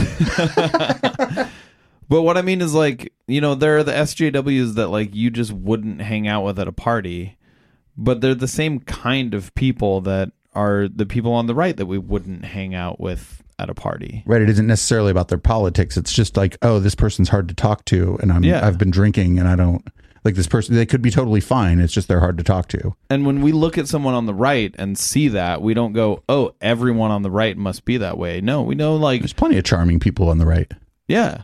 There are tons of like people that I would definitely go to a party with on the right. It's just, if we started talking about politics, I'd be like, hey, let's talk about baseball instead or something. Right. But those are also probably the people who aren't going to tell you about the great replacement. Yeah. Because then like, I don't know, I have like a visceral reaction to that. I'm like, oh, what you're saying is totally racist. And like this is frightening to me. And we should end this conversation immediately. Yeah. At that point, it's like, no, I don't want to talk about baseball with you. I just don't want to talk to you. Right. You just go over there. Where the girls aren't. Because people who... it just so happens that the incels tend to be white supremacists. I'm sure that you have evidence of that. Well, here's what I do have of that. I do have a man here in Washington, D.C. named Duffy Wall, another one named Walter Moore. These are lobbyists for Eli Lilly. We have Burson Marsteller, the PR firm for Eli Lilly. The reason I'm saying this, you have to understand, this isn't my charge. I'm telling you. Okay, it's the globalists. They have this network. This network includes Eli Lilly, and there's this guy named Fred. He lives on fucking K Street. He works on K Street. His name is Fred, and they're out to get us. That's all this is, right? This is fucking like standard conspiracy theory. For more. These are lobbyists for Eli Lilly. We have Burson Marsteller, the PR firm for Eli Lilly. The reason I'm saying this, you have to understand, this isn't my charge. I'm telling you what they say. After that article came out, they were around town here saying, we caused that article on Scientology on behalf of Eli Lilly. These are all completely non-falsifiable claims, right? Yes. Like, if this was in a sea of things where it was numbers and things, and he goes, hey, word on the street is, when you say word on the street is, that means it's a rumor. Like, I will always, like, if I'm going to say something that I think is a rumor, I like word on the street. It sounds kind of like old-timey and cool, right? Like, hey, word on the street. See, word on the street. Like, it's cool. He didn't say that. He's like making these, he's like, oh, he was telling people this. Well, it's already hearsay. So like once you get there, you just like, you preface it, you use different language. He's talking about this like it's true. And this is like got to be what he's heard or what the voices in his head are telling him. Well, hearsay isn't necessarily bad evidence. It's just. But you got to say, hey, I heard someone saying that this is what's going on. Yeah. Like that's a fair or way like to. Someone who I find credible. Right. Said this. Or if they said it on Twitter, you just go, hey, here's what this guy said on Twitter. Yeah. Or if it's in a magazine article, you can go, hey, this journalist said this, or hey, use their name or whatever. What he's saying here is this is just some conspiracy theory crap. Oh, I have the sources, I have the documents. This is bullshit. You have affidavits. You have affidavits. Let me tell you what else I have. Do you have affidavits? From them, of course not. You think they'd admit it? Well, I mean, but they're the ones who said it. You're saying they said it. Let me tell you what I do have. Let me tell you what I do have. Go ahead. I go one step further. I then later found out, and you didn't know this, that Eli Lilly ordered a reprint of 750,000 copies of Time magazine before it came out, reported in the Washington Post. But most importantly, here's what I do have. Okay, so check this out. Has Eli Lilly ever done that with another publication that put out an article that supported their position? If so, they probably shouldn't. I don't know if they were just giving them to their fucking staff and shit. I don't know how many people work at Eli Lilly. Like, what were they doing with this? And propagandizing? Like, whatever. They agree with the article. They bought a bunch of the fucking magazine to give out. Like, maybe don't be a shitty cult. I don't know. I'm not big on the drug companies, but like the context here is missing, which is a weird thing for me to say on this show because everything. Well, no, but do they do this regularly? Do they buy a bunch of copies of the New York Times if there's a positive ad about, or a positive article about something Eli Lilly's doing, or a negative article about like one of their competitors? Was this common in the 90s before the internet? Because now they'll just buy Twitter ads for an article that praises them, right? Or Facebook ads or whatever. Like this, like, is completely lacking in any context. And like, is this just common practice for a business? Like, I don't know. Do you know? No. Or it's a fucking organized conspiracy against Scientology. He names people's names, but like, this was in a time where you couldn't just look up their Facebook. You just made the names up on the spot, man. That's why the guy was like, do you have affidavits? What he should have said is like, will they go on the record? You know, can we talk to them? Like, will they tell us the same thing if we ask them? Yeah. Like, oh, they're not going to go on the record? Well, then I don't even know if they said that. Now the whole world's on the record, except this podcast. The only people listening are like a few of our tried and true and the NSA. The NSA wouldn't listen to us. What's up, Bob? I put in a call to the people, the advertising firms who set this up. I called up JWT, J. Walter Thompson in New York. I spoke to the CEO. He said he would look into it and get back to me. He never did. He was like, okay, we got to have an all hands meeting, but nobody's in trouble. He's like, you're never going to believe who just called us. So we ran an ad in Time magazine last month. Well, here was the cover. Well, Scientology just called me and wanted to talk to me about something, and I told him I'd call him back. Everybody can have the rest of the day off. This is hilarious.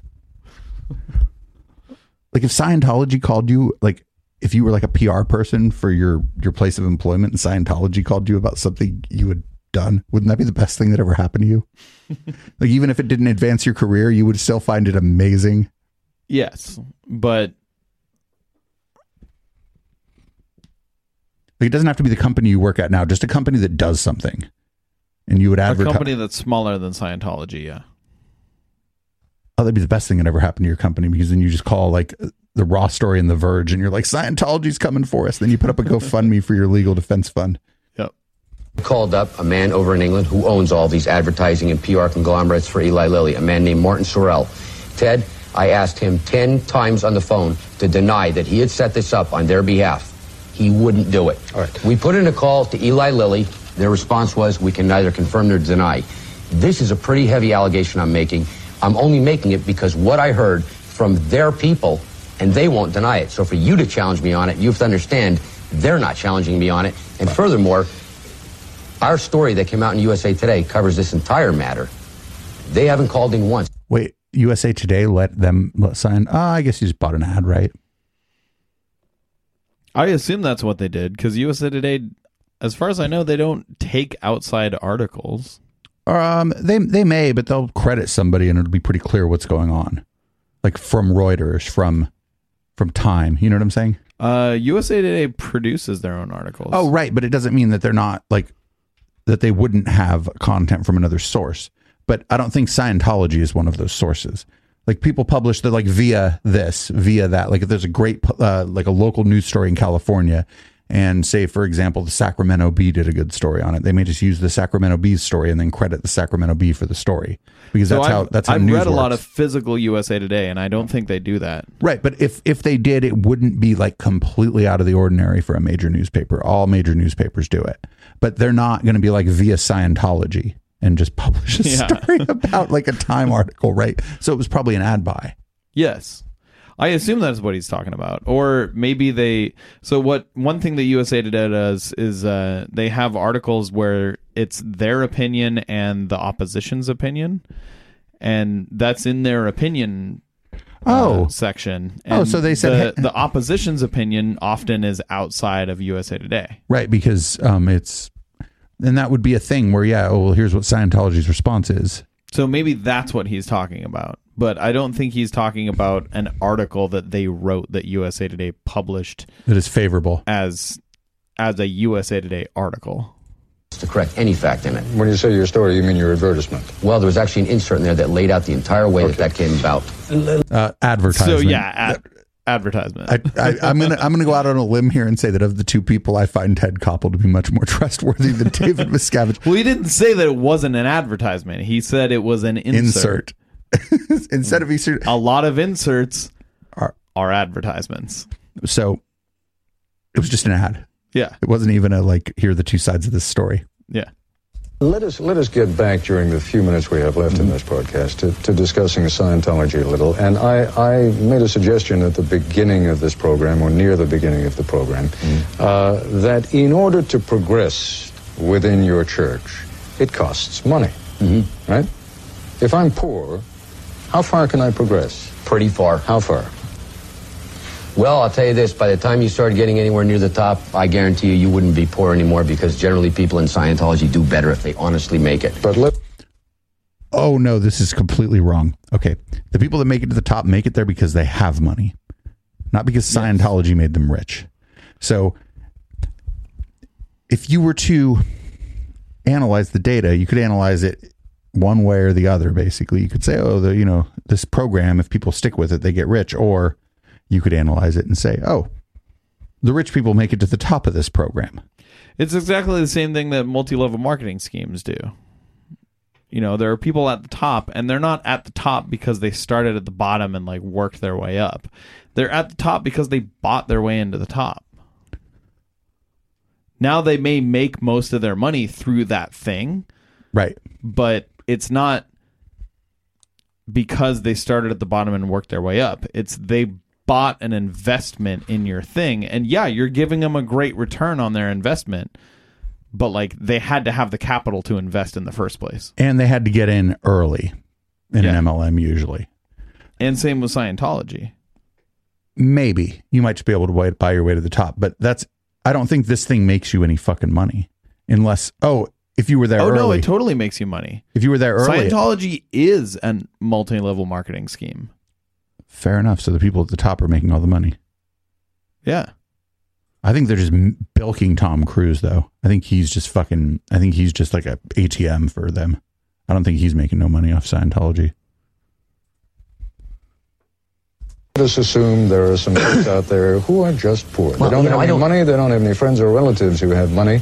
Is this the right religion for them? Oh, absolutely. This is the right religion for anybody. In Scientology, you're dealing with... You gotta have someone at the bottom.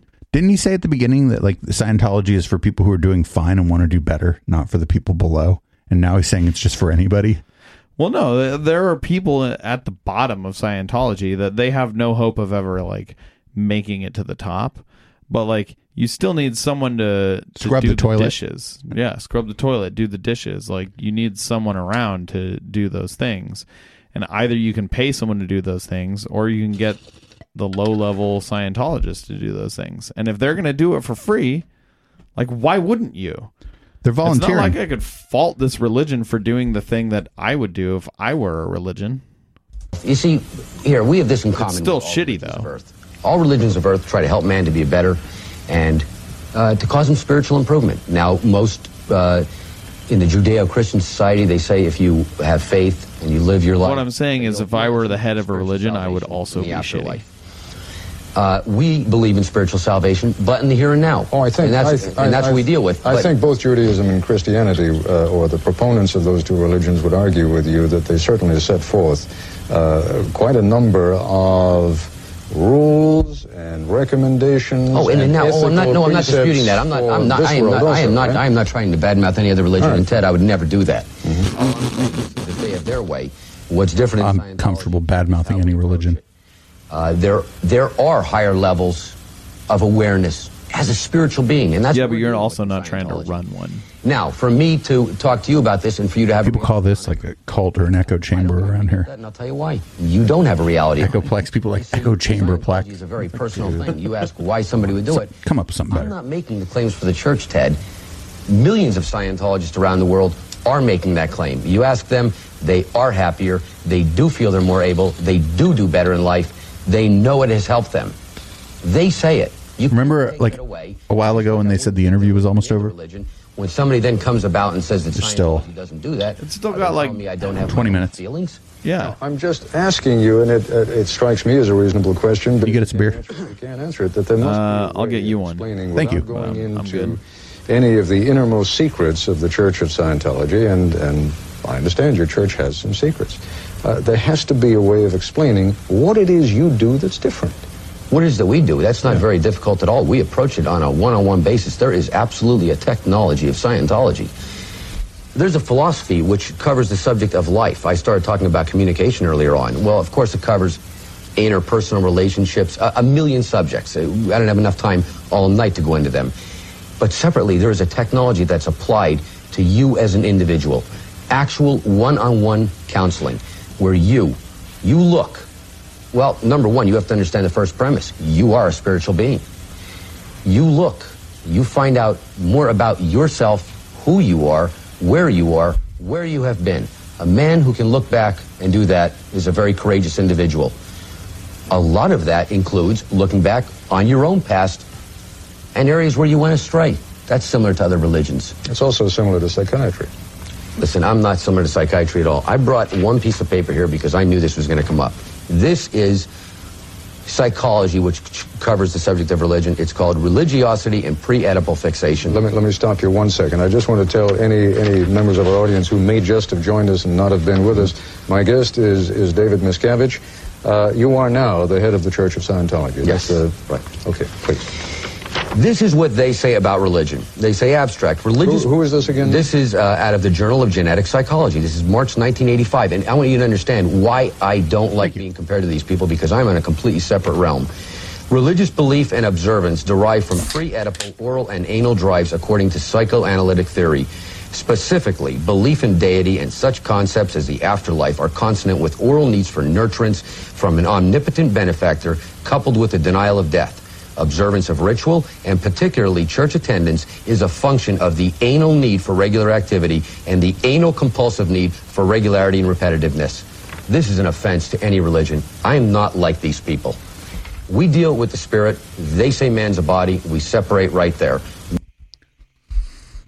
Even if you believe in spirit, you have to believe that man, as they say, humankind, is a body. We are also a body. Like, They believe in thetans, which is dualism, which is exactly what he just described. right. Man is a body. Man is a spirit. Boom. Done. Yeah. But in their case, I think they think you're only a spirit. It's very bizarre. We're interested in bringing persons to a higher plane. They deal with the neurotics. They want to bring him up and tell him how to solve his problems. In Scientology, Ted, we want to bring the individual up to a higher level ability so that he's more intelligent. Higher what? They deal with the neurotics. They want to bring him up and tell him how to solve his problems. In Scientology, Ted, we want to bring the individual up to a higher level ability so that he's more intelligent. He has better reaction time. He's more able and intelligent so that he can handle his life better. Now you've handled something. Explain to me, and again, going back to the pieces that we saw before, and by necessity... Wait, pause that for a second. So they don't want to tell you how to solve your problems. They want to wait until you figure out how to solve your own problems. That's what he said. I mean, that's not really it's not the worst way to look at something. Is to like a baby doesn't know anything, right? And most of what but if you don't ever bother to teach it anything, if you're just like, look, this baby's got to figure out life on its own.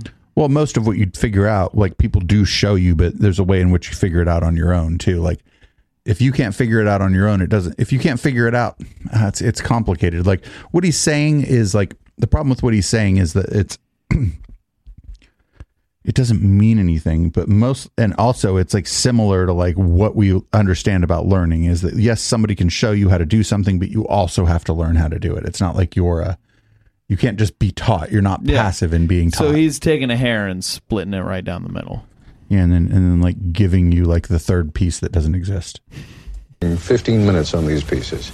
You end up compressing things. Sure. And I don't want to lead people astray. Talk to me for a moment about the e-meters. Those are those handles that you see people holding in the pictures. I think now he's just trolling. Well, no, this is going along. It's not like he probably had a bunch of, like, this is off script, right? This has got to be. I don't know. Is it off script?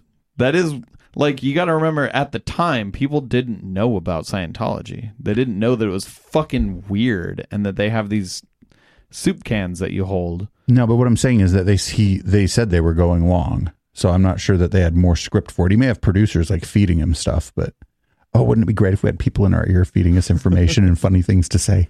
We'd be so good at this if like the media wench and fucking like historian Matt were sitting in the other room, like kind of watching what we were doing and coming up with jokes for us and feeding them to us. It'd be distracting at first, but after a while, we'd be so good at this. It'd be like 4 people on a 2-person show. That's sort of what the chat room sometimes does. That's true. We steal a lot of the chat room's jokes and give them credit.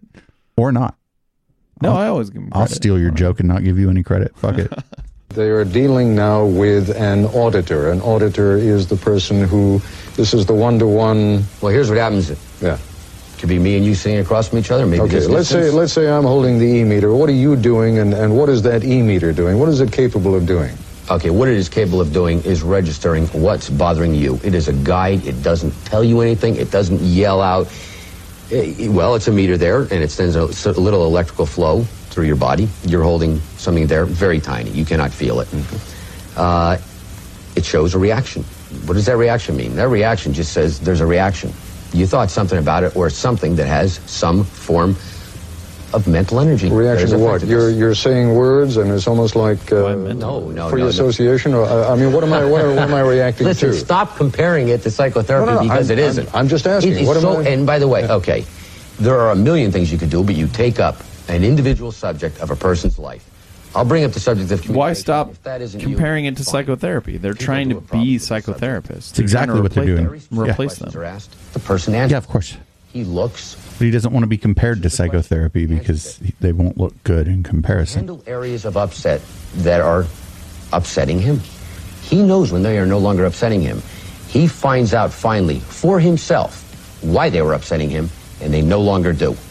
That is what's happening. What I'm still a little bit lost on is, presumably, you and I could do that. Oh, absolutely. Right now, right? Well, you'd have to want to participate. Fine. But why do we need that piece of equipment? Oh, because it's far more accurate. I mean, originally in Dianetics and Scientology, there was no meter, and you would look at a person. What is the and you would look at a person. Now I'll tell you, because I'm looking at a needle sweeping across. Okay, you would look at the person. Arc, you would look at the person and hear something similar. I can see your face flush, or I can see you cry, or I can see you smile. You can observe people, right? Well, not many people have an ability to do that, and plus that is pretty crude. What this does is when there is an area of upset, it registers. That's all it does. When the area of upset no longer exists, it doesn't register. That's all it does. It is strictly a guide. And what is the communication what is taking place? Hold on, pause this for a second. At first he was saying it was a reaction. Just a reaction. Now he's saying you're upset when the e-meter is bouncing around. Yeah. So is it just a reaction, or is it specifically an upset reaction? This is an e-meter. It's like a fucking weird fake science mind reader device from like the 1950s. It doesn't. It's like if a polygraph were made by a monkey. It's like someone looked at a polygraph and tried to rip it off and did a really shit job. Hey man, it's all you can do at Radio Shack. You and I. You see, we're in there together. I'm asking something about you. You're interested in finding out something about yourself. I'm there to help you find that. But I'll tell you, here's where else we differ from psychotherapy, psychology. Those people would tell you, this is your problem. That's a pretty arrogant position to take, for that person to tell you what's going on, considering every individual on this planet is different. Scientology, we show you a way to find out for yourself. And do you know who knows when you found out? You do. And if this still doesn't make sense to you, that's because you haven't done it. I can't be more clear. First principle in Scientology, by the way, Ted, you should understand is, in studying the subject or practicing it, never, I think you could be more clear. Ever believe it just because we say it's so. Only once you have experienced it yourself and you find this concept to be true, should you then consider it to be true. Could you, just on the most basic level, I mean, you say originally it was done without the e-meter anyway. Could you, on the most basic level, do it with me right now? Oh, absolutely not, because we're not in an environment here that is conducive to all the elements of auditing. Why? I mean, it would have. I mean, I'm perfectly comfortable here. Well, here's why. Because you're the interviewer here on the program, Right. and you're the one who's in I can't be charge a psychic right here, right now, because my powers don't work when I'm in a film studio or being tested in any way at all. That's the same thing people say, like with remote viewing and shit, right? Well, oh, you're watching me, I can't do it. Yeah. Whereas, like, if Bill Nye were on this and he'd be like, hey, so massive forces or massive objects attract each other through some unseen force that we call gravity. You know, he'd be like, well, can you show that right now? And Bill Nye would be like, yeah, hold on. Let me get my experiment set up. Right, maybe, or he'd be like, oh, I can't really do an experiment on here, but like I can explain. Absolutely, he would do an experiment. Well, who knows? If he knew beforehand. But this is like supposed to be some kind of talk therapy, and the guy's like unwilling to do it in studio. He doesn't even, he's never done that shit. That's probably why. He doesn't even know how to do that shit. He just collects the money, man. He's the money man. on the program, and you're interested in doing a program. Oh, Dissoc can remote view. All right, Dissoc. Well, we have some questions for you during the post game if you think you can remote view. Well, I can do that too. It's just not remote to any actual destination. Well, to be fair, it's called dreaming. Well, to be fair, Dissoc is in fact remote viewing us right now. Oh, that's true. That instantly throws out the first three rudiments to doing this. It's not something. Fair enough. As a matter of fact, I buy that. That's fair enough. One of the other ways, if you're not going to use, are we remote viewing them? Forrest also shows, or does it not count when it's live? Time travel. Oh, yeah, you know, I mean, there's a sort of misconception that comes out. That's part of the study technology of Scientology. There's a study technology developed by L. Ron Hubbard. He isolated the three barriers to study. This is a technology that helps you study any subject. One of those is not having the mass in front of you. I'll give you an example. Not having the what? The mass of an object that you're studying in front of you. A good example, here we are in a studio and we have cameras all over the place. Imagine you were going to school when you were 15 and you're studying up on cameras and you've never seen one, okay? You wouldn't really quite understand it too well. It'd be better if you had the camera there that you could do it with. Taking something more crude. Oh, wait, pause this. This is a really bad example because a camera is something you could totally understand without ever seeing one. He should have been like, imagine trying to ride a bicycle after only reading about it in the book or something. Yeah, but he's like, you can know exactly how a camera works and you can fucking make one having never seen one before in your life. Absolutely, yeah. You might have. He's giving a really shitty example. Yeah, and this is another thing we hit on sometimes on this show. That's true. That one guy gives a bad really, example guy. Yeah. In that we're not talking about electronics in any given area of study. The ability to demonstrate in clay a concept in the paragraph allows you to gain a greater understanding of that subject. This is something that he asked me about in the intro. There was a piece on it. But generally what people do is they'll be studying materials and then they will see if they really understand it by demonstrating it in this clay. And if they can make a three-dimensional figure of it, it often serves to clarify that concept and also show whether they understand it or not. And it's part of a study program. It's not a process of Scientology. We're not looking to... And whether they're a sculptor. Right. Some people can't sculpt, dude. Come on. Yeah. Like, I understand a lot of things that I couldn't sculpt because I'm not a sculptor. I'm, in fact, really bad at sculpting. Yeah, I don't think I would have been good in that movie Ghost where they made the fucking pot and shit. Like if I looked at a sculpture of a deer that I made and an actual deer, like I could tell you like, oh, this one is more accurate to what actual deers are like. Because it's not your sculpture? Yeah, because it's not my shitty sculpture of a deer. With this is strictly a way of studying. Why is it necessary? But I don't have to, like, I know a lot about deer. I don't have to sculpt one perfectly to understand what deer are and how they work. Yeah, it's a stupid example. You're absolutely right. And that's one of the things they fucking do in their little therapy sessions. It's dumb. It's like, oh, you had a sad. Make a clay figure of a sad. I mean, come on. Some of the sums that are charged, and I literally don't have them. It's not something I've tucked away in my memory, but we're talking about, in some instances, to move from one level to the next level, $7,000, $10,000, $15,000, huge sums. Why? Yeah, well, okay, number one, we certainly do have a different donation system than other churches, although not all other churches. Donation. Yeah, you call it a donation. Oh, absolutely, because there's people there donating to the church, period. I understand, but are there people there who are making that sort of progress? I mean, what again, to get back to the person who doesn't have any money, what does he or she do? Pause it for a second. David Miscavige is clearly uncomfortable right now.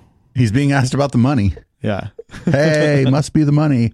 Yeah, if I were him, I'd be uncomfortable too being asked about the money. Well, I think the question of the e-meters made him really uncomfortable because he knows he looked stupid answering it. He could just say it's a matter of faith. Like, he knows what he just said was really stupid. Subject of Scientology, he can then audit somebody else, and he can be audited by that person, and that's free. Mm-hmm. You see, people like to pull out the sexy part. I'd like to point out, Ted, the people that are complaining. I'm just going to go on the record and say none of this sounds like the sexy part. I'm guaranteeing that none of the part of Scientology that you're going to be exposed to is the sexy part. About it in your intro, the one girl there that was complaining about it, a girl named Vicky Azaran, which, by the way, this is a girl who was kicked out for trying to bring criminals into the church. I think she didn't mention. I mean, you say a girl. Event, I think we're talking about a grown woman, right? A grown woman. Oh, yeah. I think we're talking about a grown woman. Fucking, that's pretty good. For trying to bring criminals into the church. I think she didn't mention. I mean, you say a girl. Event, I think we're talking about a grown woman, right? A grown woman. Excuse me. I mean, a lady, Vicky Azaran. And you and she were. At one point, rivals for the leadership? Absolutely not. Absolutely not. I have no idea where Forrest got that from. Absolutely not. She violated the mores and codes of the group. She was removed for it. I was a trustee of that corporation. She knows it. The word she said to me is, I have no future in Scientology. She wanted to bring bad boys into Scientology. Her words. No. Bad boys. What you have just done is this was that time. And I'm not in a position to judge which it is. Mm-hmm. Either you have made an accurate charge against someone, or what a number of your critics and a number of the pieces that have been written about the Church of Scientology suggest, is that when you have a critic before you, you destroy those people. Yeah, well, let me tell you, that's easy to say for the person. That's easy for the person to say, but she's the one on that program smearing me. And let me tell you something else. This subject did come out before. Forrest did have it. I showed her deposition testimony. She admitted in there that that is what she was trying to do. She admitted that's why she was pulled out. The fact that Forrest didn't put that in there is extremely disingenuous. I'm not making any new charge against her, and let's not also forget the fact that she is trying to get $70 million out of the church, and I think that explains 70 million reasons why she would make up something like that. I'm trying to get nothing from her. Has she sued the church? Absolutely. For $70 million? For $70 million. Where does that case stand right now? Case has dragged on for years. It's just been dragging on and on. But I mean, it's still in the court system. Absolutely. Absolutely. But on the subject here, I mean, they bring that up. Ted, it's simple for people to say that, except I'm not out there leveling charges out of the blue against people.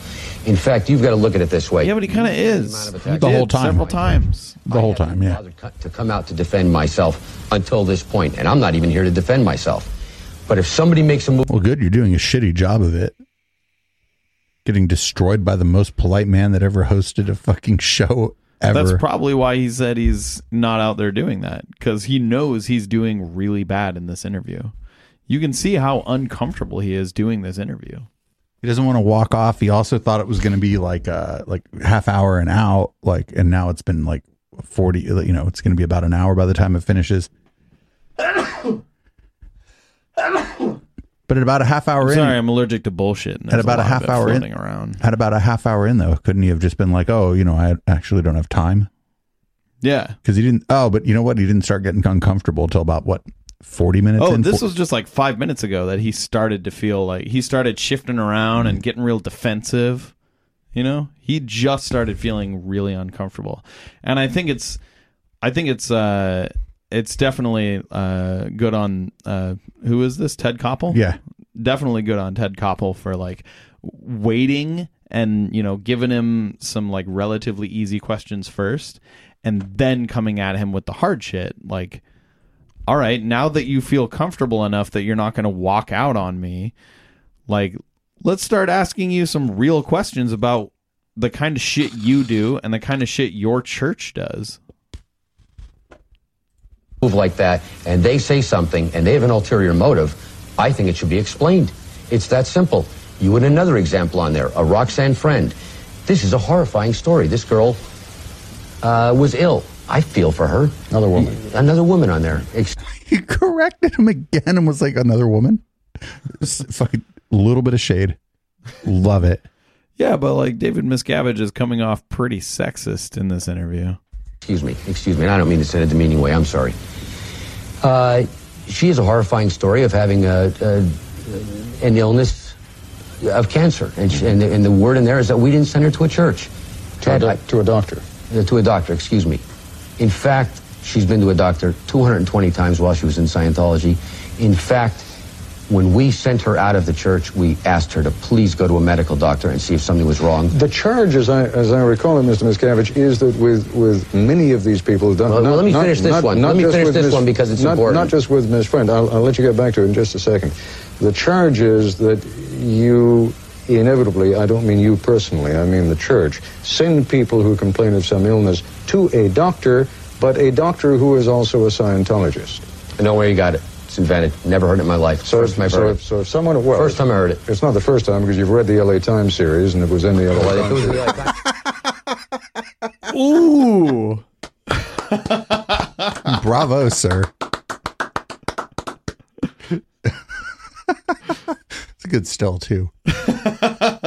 Not happy. He got caught very off guard. Like, you weren't supposed to have a response to that. You weren't supposed to know that the article I just referred to that I had read.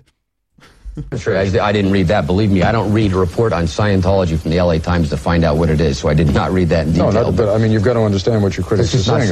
That's just not so. Not so at all. Oh, you shouldn't understand what your critics are saying at all. Well, no, he's saying the story isn't true. But he also hasn't read it. Yeah.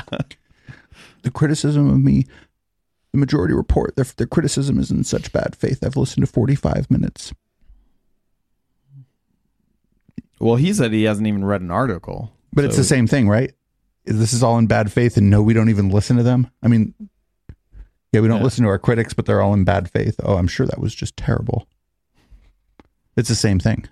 Just absolutely not so. Any Scientologist who wants to go to an outside doctor, no problem. Anybody he wants. It's just an outrageous charge. I have no idea where it came from. What do you call the folks who are up at the higher level of your church? The ones in the uniforms. What is Staff that? members, Sea Org members of the church. Sea Org. Yes. What does that stand for? Sea Organization. Originally. SEA. Yes, from the sea. Sea. Yeah, sure, absolutely. What does that mean? From the ocean. Well, originally this group of people were based on ships at sea, and that's where the term Sea Organization came from. That was at a time when all kinds of folks were going after L. Ron Hubbard, and he moved his operation out to sea.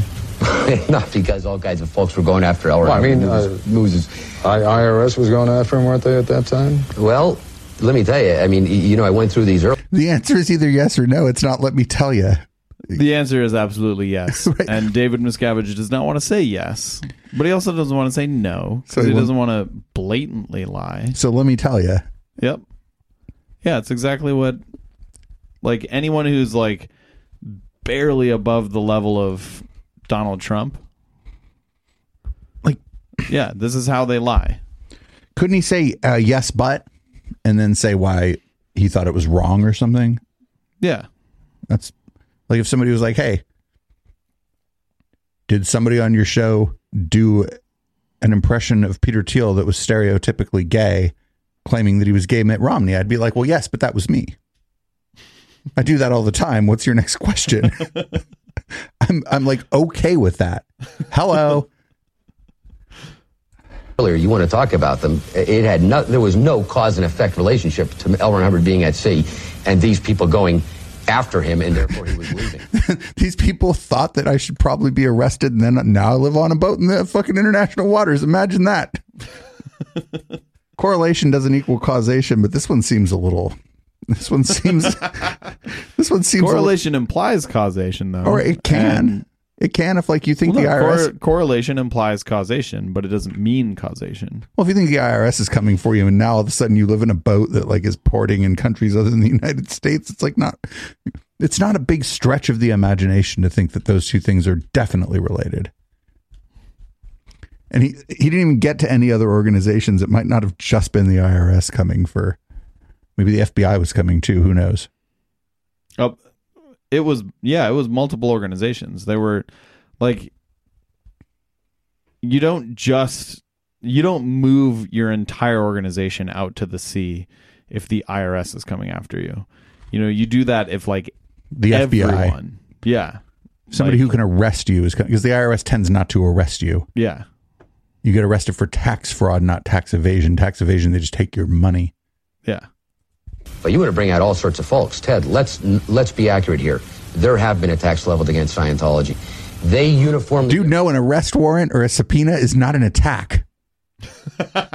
Right? This is like the next level. Yes. Right? Like if you've been subpoenaed or given a summons, these are not attacks.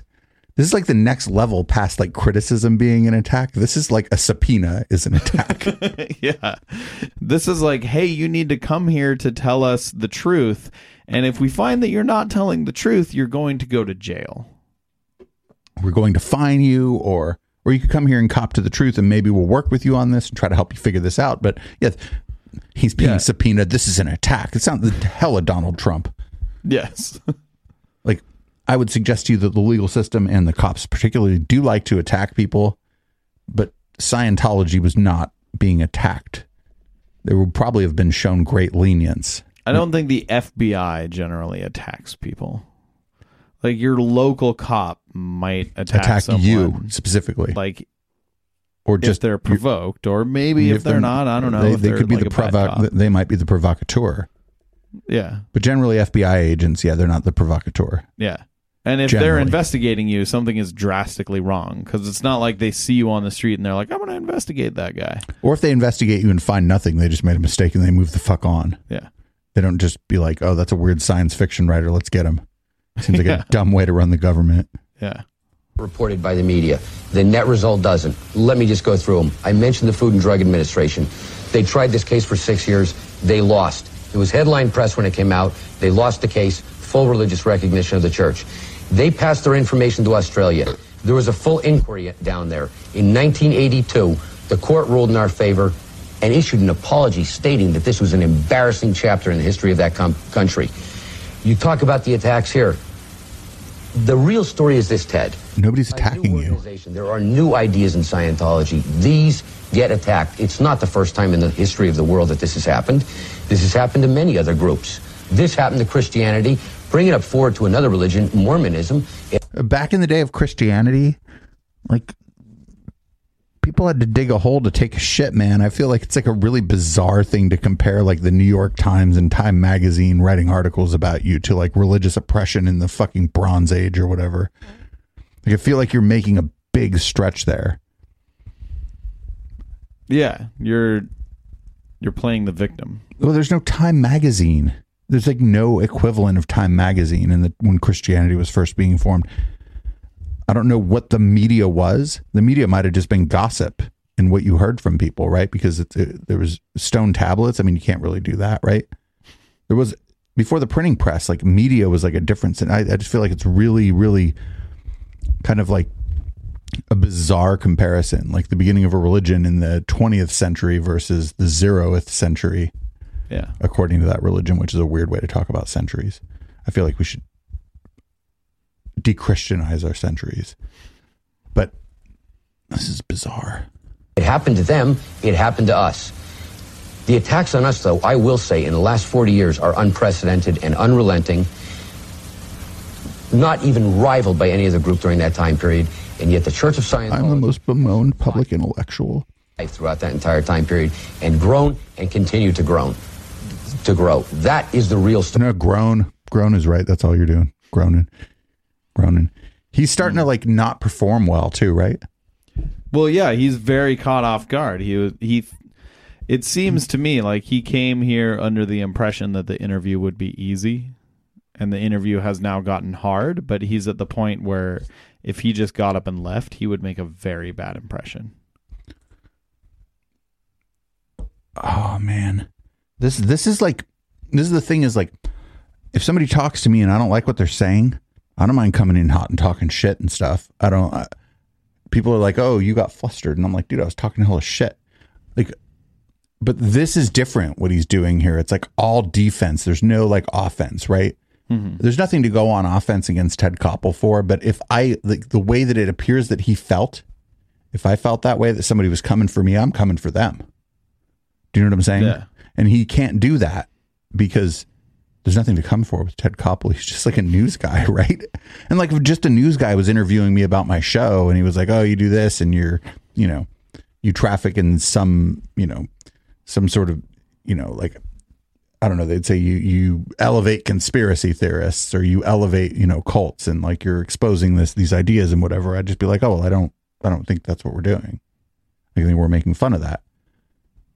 Yeah, but we're doing something fundamentally different than what he's doing. So it makes sense in this context that he's getting very uncomfortable. Also, Ted Koppel dunking on me in an interview would be the best thing that ever happened to me, to be perfectly honest, right? Even if I lost, even if I was like pummeled in the interview because he fundamentally disagreed with me about something, it would still be the best thing that ever happened to me. This is a bad thing for Scientology. Makes recruitment and I harder. guarantee you 100% that the reason he's never done an interview after this is because of how poorly he performed. He'd never done one before this either, but it had only been 10 years. Since this, it's been almost 30. It's 1992. It'll be 30 years in 2022. So over 25 years. Story of Scientology, and the only way that can occur is if you have something beneficial to offer people. And side note, if you've ever seen that movie Ready Player One, I'm convinced that the villain was based on David Miscavige. Have you seen Ready Player One? I have, but I don't remember it. Oh, watch it again. Okay. Just 10 minutes of it. Just get a supercut of the villain or something. Because like it definitely based on this guy. There's no way it isn't. Scientology does. You can talk about all of this. I can debate with you about that. You can go speak to a Scientologist, which we're made available to Nightline, and ask them what it has done for them, and they do applaud it. The people who are detractors, anybody has critics. That's fine, and I have to tell you, I don't mind somebody criticizing a valid fact in Scientology, Ted. I'll be the first one to deal with it. People within the church, there's various complaints here and there, little ones. I always investigate them. But what upsets me is when one of these critics brings this up, and your reporter doesn't mention the fact that they are suing, or the fact that they were removed, and I've shown deposition testimony. You see, it's out of the realm of what I'm saying. The fact that another man wanted to kidnap Scientologists, and I showed the documents to your reporter, and he doesn't put them. He's obviously flustered because he's going back to this. He's like the same set of talking points we heard over and over again, just kind of in rapid fire. Yeah. Like I don't think I would do this in a discussion with somebody. I don't think I'd go back over the shit that I was saying before. Also, I'm like not a huckster or a con artist. That's like really important. If I was a huckster or a con artist, the studio would be a lot nicer. He's a con artist, but he's a bad one. Oh yeah. He's maybe really good at maybe really good internally at controlling the people inside, but he's not good at controlling anyone outside. Yeah. And so he's doing a really bad job here. That other guy, Tommy Davis, is super good at that shit. But now he's like some kind of hedge fund manager asshole. There's this dude who used to be their spokesperson who wanted to be Tom Cruise so bad. And he was also like a bastard. Men. My complaint isn't that the people said them. My complaint is that the reporter didn't give the motive, and he should have. He had it available to him, and to not show it makes it seem like these people are objective. You want to go around and check out the controversy. It's created in the media because, Ted, like I said at the beginning of the show, there are 100,000 Scientologists for every one detractor. And when you just show those people, well, they've picked up the lines. They're coordinated. They find all the little buttons to press, and they all say the same ones. They're frightened. They're on the show. I spoke to Roxanne Friend over Christmas.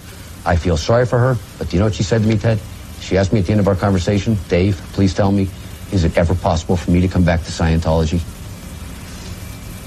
That's the real story. That isn't on there. For every minute that we spent in the report at the beginning, we have spent roughly 5 minutes now with you and me talking. I mean, you are, after all, we've gone almost an hour and a half. Very well, and I appreciate it. That's right. Aren't you capable of responding? I mean, you keep saying, why don't you go talk to the Scientologists? You're the... Again, like, can't you respond to the criticism of your organization? That's like such a good question. Oh, it's such a fucking amazing question, aren't you? I got to go back. Like, this is so good. I would love to channel Ted Koppel one day. That's like such a good question. Like, can't you answer these questions? Aren't you here in my studio? Aren't you capable of responding? I mean, you keep saying, why don't you go talk to the Scientologists? You're the head Scientologist. You have to understand this. If you want to understand what benefits people in Scientology, I can give you my own personal thing. But what I am not going to do here is tell you, I am not going to make claims for other people. What I'm telling you is the best evidence is the successes of Scientology. Do you want to hear about mine? Sure. I came to Scientology. I was a young man. I had an acute case of asthma. I had been to Dr. Oh, he's going to tell the story about his... You're going to love this. Already, it started off really bad. Check this out. He was a young man with asthma. Doesn't acute mean there's no explanation for it? Like it, or...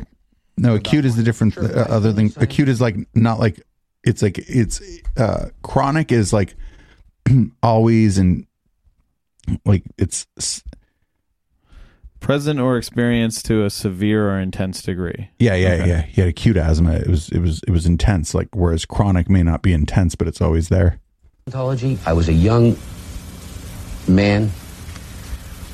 I had an acute case of asthma. I had been to doctor after doctor. Nothing could cure it. My father heard of Dianetics and Scientology, took me to an individual. I was with him for an hour.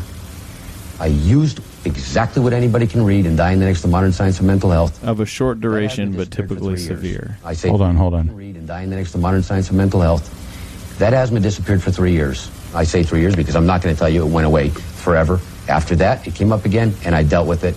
And I don't have it now. I do 5 miles a day. I just don't have that. Is that the greatest thing it's done for me? No. But at that... Wait, what? He does 5 miles a day. Like, does he think that has nothing to do with not having asthma anymore?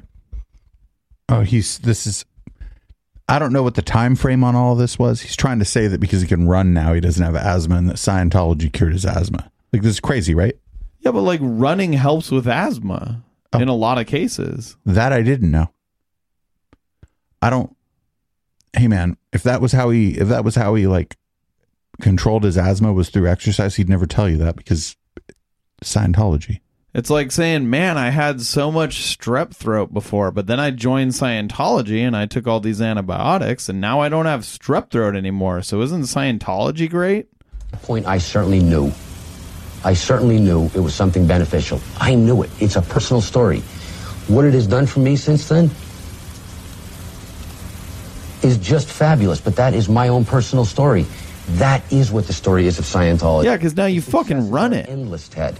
You see, we talk about these, and that's why I was concerned about such an intro piece. Your story, 100,000 people off drugs. That's help. That's good. I can give you these statistics. You were talking before about Narconon, right? Narconon operated in Oklahoma, correct?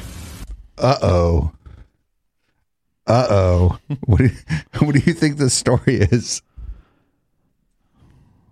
I don't know. I haven't heard anything specific like this. Is he about to say a specific case, or is he about to talk about like percentages? I don't remember. I'm just wondering what you think's going to happen here. Maybe he's going to talk about percentages. I don't know. State of Oklahoma said illegitimate group tossed you out. Well, there you go. Now we're going to bring up a new allegation. Okay. The state of Oklahoma. No, they didn't. They didn't toss it out. It's still there, and that's in the court system. In fact, what happened, Ted, is that various doctors came in to testify. The leading drug rehabilitation experts in the country came in to testify. Well, who was? Let me finish. Who was opposing? Let me finish this. Who was trying to get it out? The psychiatrists. Well, who the fuck else was he going to say? Who's trying to get it out? Well, I mean, if you've been listening to the rest of this interview, it's obviously the fucking psychiatrists. The psychiatrists with their big nose and their greedy hands. The Mental Health Board.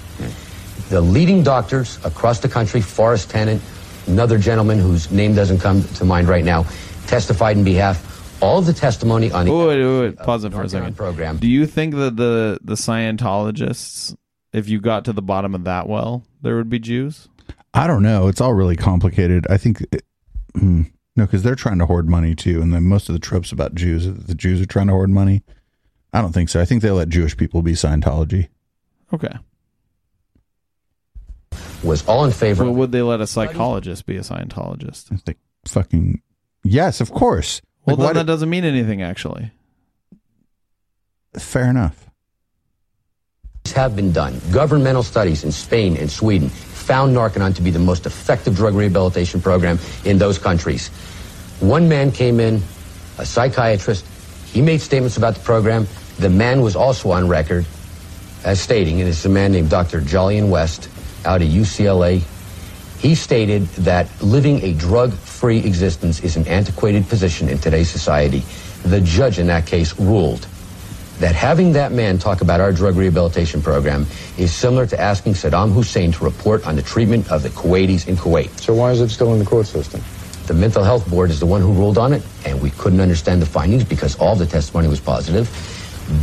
Both health inspections, they passed, and then at the last minute, these mental health people denied it. Hang on. How much you want to bet at least some of that was a lie? The FDA. Most of it, probably. Like that. We get a level playing field, Ted. It always comes out. You're bringing up Narconon now, but you know, if I No, you brought it up. That's why I raised it. Well, I didn't bring up the Oklahoma matter, That's and you correct. brought that up. That is correct. You went, you know, if Nope. What I said was incorrect. Let me say something else. He just told him you didn't bring up Narconon, and he's like, "Well, yeah, you did. Yeah, you did." And he's like, "Oh, I didn't bring up Oklahoma." It's like, okay. I could have been on here 2 years ago, and you would have brought something up, and it's over now. There have been these cases, but in the end, we come out on top. And I'm telling you, Ted, there are a group of people on this planet who find us to be a threat to their existence, and they will do everything in their power to stop us. And that is the mental health field. I didn't pick a war with them. You can ask them if they feel this way, and they will tell you that. One last quick area I want to go into. Explain to me what a clear is. Okay, well, the first book, Dianetics, talks about the mind. And the subject of the mind, well, you have a mind. And I did this with you before, but anybody can see what their mind is. Their mind is composed of pictures. You can close your eyes, look at a cat, and you'll see a cat, and those pictures you're seeing are your... Well, wait a minute. No, if you close your eyes and then you look at a cat, first of all, you don't know where to look because cats always move. Like the cat. In fact, if you look at a cat, close your eyes, and then picture a cat, you see a cat. But that's not exactly the same thing. Also, if you don't close your eyes around a strange cat, it might kill you. Like you're imagining the cat, but you're not seeing a cat. This is dumb. This is some Deepak Chopra shit right here. This is a little off script. I did this with you before, but anybody can see what their mind is. Their mind is composed of pictures. You can close your eyes, look at a cat, and you'll see a cat, and those pictures you're seeing are your mind. There are parts of this mind. You have your analytical mind, which you do your thinking with, which is very analytical. A perfect computer is a good analogy. No, this is the other thing that I think that, like, oh man. So, you know how a lot of mixed skeptics are like, you're just not letting this analytically and whatnot. I think they're describing the same thing where they kind of want to get rid of that thing where, oh, you're triggered. Sort of reminds me of the reactive mind that he's about to talk about, because he talked about the analytical mind. So what they've done is they've like turned themselves into the perfect like processor of information, is what he's going to say that they've done here when they've gone clear. Yeah, but it's not true. Like, it's crazy. It's a delusional thing to believe about yourself. Yeah, like humans don't have a perfectly analytical mind. No. Anywhere in their brain. Like the brain is not a computer. It doesn't work like that. In fact, a computer doesn't even work like that. Yeah. A computer just takes the instructions and does it. Like a computer can perfectly analyze whether 2 + 2 = 4. Only if it has the instruction set to do it. Yeah. Like it's just following the instructions. But like what he's talking about is way beyond that. You know, he's talking about like higher level cognitive functions. And that's not, you know, your brain thinking of a cat is not the same thing as a cat. Yeah. Right. Because if I was thinking of a cat, it wouldn't mean there was one here. Yeah. And it's also like you can think of a cat, but it's not the reality of what a cat is. There's a lot that goes into cat that your mind can't create with zero matter. Yeah. And there is a reactive mind. And this is the mind that kicks in. In other words, no one ever pictures a skeleton inside the cat that they're picturing in their mind. Yeah, you don't think about its liver. Yeah. This mind. You have your analytical mind, which you do your thinking with, which is very analytical. A perfect computer is a good analogy. And there is a reactive Terrible mind. analogy. And this is the mind that kicks in during any moments of trauma, stress, unconsciousness. It is recording a series of pictures of these incidents.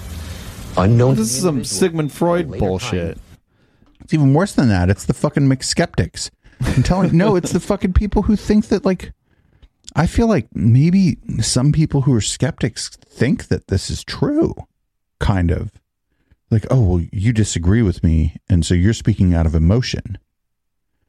I don't really see a whole lot of difference. Yeah. Like, I don't believe that. It's dumb. Like, I bring all my biases and my experience and shit with everything I think about. Like, that's the only way to, like, think about how your mind works. Like, you can think about, well, it seems like I'm biased here, and then think about it again and try to think about it in a new way or whatever, but you haven't rid yourself of the reactive mind. Whatever the fuck they're talking about. I don't even, like, if we'll even accept this kind of dichotomy of the way your mind works, you can't just have one of those. Like, they're both there. Like, he's shown his reactive mind in this fucking interview, right? Yeah. Yeah, exactly. He hasn't gone clear at all. He's not only, he's a charlatan on his own terms. All charlatans are, like, on their own terms, even a charlatan. yeah. But yeah, this guy's, like, he's shown his reactive mind during this interview. I'd suggest that Ted Koppel may have gone clear. I would certainly take this evidence as Ted Koppel's clearness over David Miscavige's. There's only about a couple, like less than 2 minutes left of play on this, and some of it's probably the credits. So we're going to do this, play a song, and then move on over into the after show. We'll play something a little quicker paced, I promise. These incidents that are traumatic can come back and affect the person, affect his rationality, affect his happiness. This is where you find the cause of a person acting a way he doesn't want to. A clear is eradicating that reactive mind, so the person no longer has matters like that not affecting him. Clears don't get colds. Well, I don't know that clears don't get colds, but L. Ron Hubbard said, clears don't get colds. Back in 1951, L. Ron Hubbard... Here, pause it for a second. This is the bullshit that I was talking about, where... You don't get sick. Yeah. That's like that movie. You don't get sick, don't get any older, don't ever die. Like the thetans are just, you know, if you have pink eye, it's because you have a thetan, not because you have shit in your eye. So like, stupid. No. Reality is, if you get shit in your eye, you're going to get pink eye. If you don't get shit in your eye, you're probably not going to get pink eye. This is so ridiculous. Hubbard said, clears don't get colds. Back in 1951, L. Ron Hubbard, I believe, said in that book that postulating that a clear wouldn't get a cold. So again, you're taking the line out of context. So clears do get colds. I guess one could. Okay. I guess one could. I guess one could. But you could say that about anybody in getting the cold, right? Yeah. Because you're not saying that. I guess one could is really functionally no different than it's inevitable that eventually you'll get one, because you're not wrong when you say they could, because then they just did and you were right.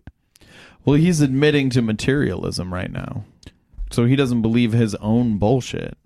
At least he won't admit to believing his own bullshit. He said he guesses one could, though. Hedging a little bit. Yeah, not like he is definitely trying to hedge. Not like, I had a cold 6 months ago. What are you talking about? Yeah. This is like, I guess one could, but like if he goes to his own people, he's going to say, well, I've never seen one with a cold, or, well, I've never even heard, no one has ever been documented to be clear and have a cold. You know, he can still say that. Like, he's just lying. He's fucking lying. Well, he's like half lying. Because he said, I guess one could get a cold, which is not technically untrue, because one could get a cold. Yeah, but I mean, like, he's lying without lying. Like, this is what grifters do. They lie without actually lying. You know, just by never having a full stance on anything. I like how he keeps saying that these things are taken out of context, too. I just feel like this is, like, amazing. In the few seconds that we got left, we got about 45 seconds left. we've heard a lot from you, and I understand there's a lot more to be said. But why is all of this a religion? And you're speaking now to a great many people out there who have a different concept of religion. Yeah, well, unfortunately, we've talked about a lot of allegations, and it's tough to describe a subject when when you get hit with a litany of accusations at the beginning, you're trying to deal with them. Why Scientology is a religion? Religion is about the spirit, and Scientology deals with the spirit. We are in the tradition of the much older religions, Buddhism, Hinduism, helping the person as a spiritual being improve himself. That is what religion is about. That is why this is a religion. It doesn't fall into any other field. And on that note, David Miscavige, let me thank you. I appreciate very much your joining us. Okay, thank you. I mean, I agree with him right there. It's just I don't agree that religions should be given any sort of exempt status in America. You shouldn't be exempted from the law just because you believe in stupid bullshit, regardless of what that stupid bullshit is. Yeah, that's fair for sure. But also, I think Scientology is just a fucking pyramid scheme. Like, I think they're a religion. I mean, 100% they're a religion. People believe in fucking Xenu. How's that any different than believing in God? Well, they're the same goddamn character. Most of the people in Scientology aren't OT3 or higher and have never been officially told about Xenu, which is bizarre. True, but they're definitely a religion. Yeah. Well, I don't think that a religion should be afforded special status either. And I also think that if a religion is doing charity, they should just be a charity. Like, no problem. If they're a business, they should be a business. Yeah. That's it. Yeah, exactly. Like, if your religion is a charity, be a 501(c)(3). Right, and then prove to everybody that you're a charity, and nobody be mad at you at all. Yeah, there are ways to get tax-exempt status without saying, like, oh, we deserve tax-exempt status because a lot of people believe in some crazy shit, and we told them to. Well, the thing is, if you do that, though, there's paperwork involved, whereas if you're a religion, you're exempt from a lot of paperwork. Yeah, like there are definitely benefits to being a religion that don't apply to being a 501(c). But like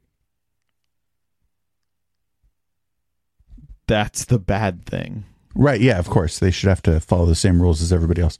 So hey everybody, the bad thing is not that Scientology is being considered a religion. It's that being considered a religion gets you all these stupid benefits that you shouldn't be afforded.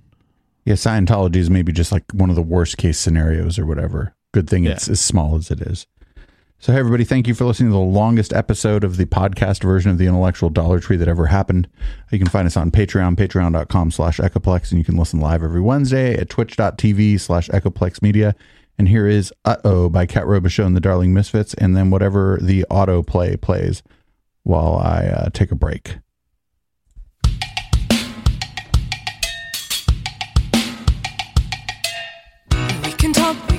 We can talk about it. Doesn't change things one little bit.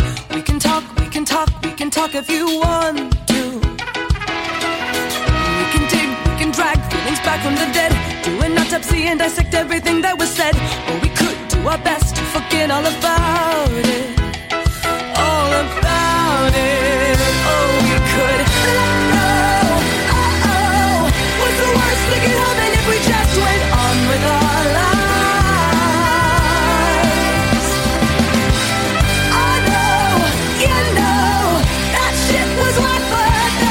Going back, learn from the past, and let this love survive. It's an eye for an eye, it's the soul in my head. Did you really mean it when you said you wished I was dead? Oh my God, at your age, that's no way to behave. You're so impossible. Plug your ears, run away like you're in the 5th grade. La la la la la la la la, I can't hear what you say. Oh my God, this is it, this is how we go. Insane. Let go. Uh-oh. What's the worst that could happen if we just went on with our lives? I know, you know, that shit was whack, but there's no going back. Learn from the past and let this love survive. We used to get along.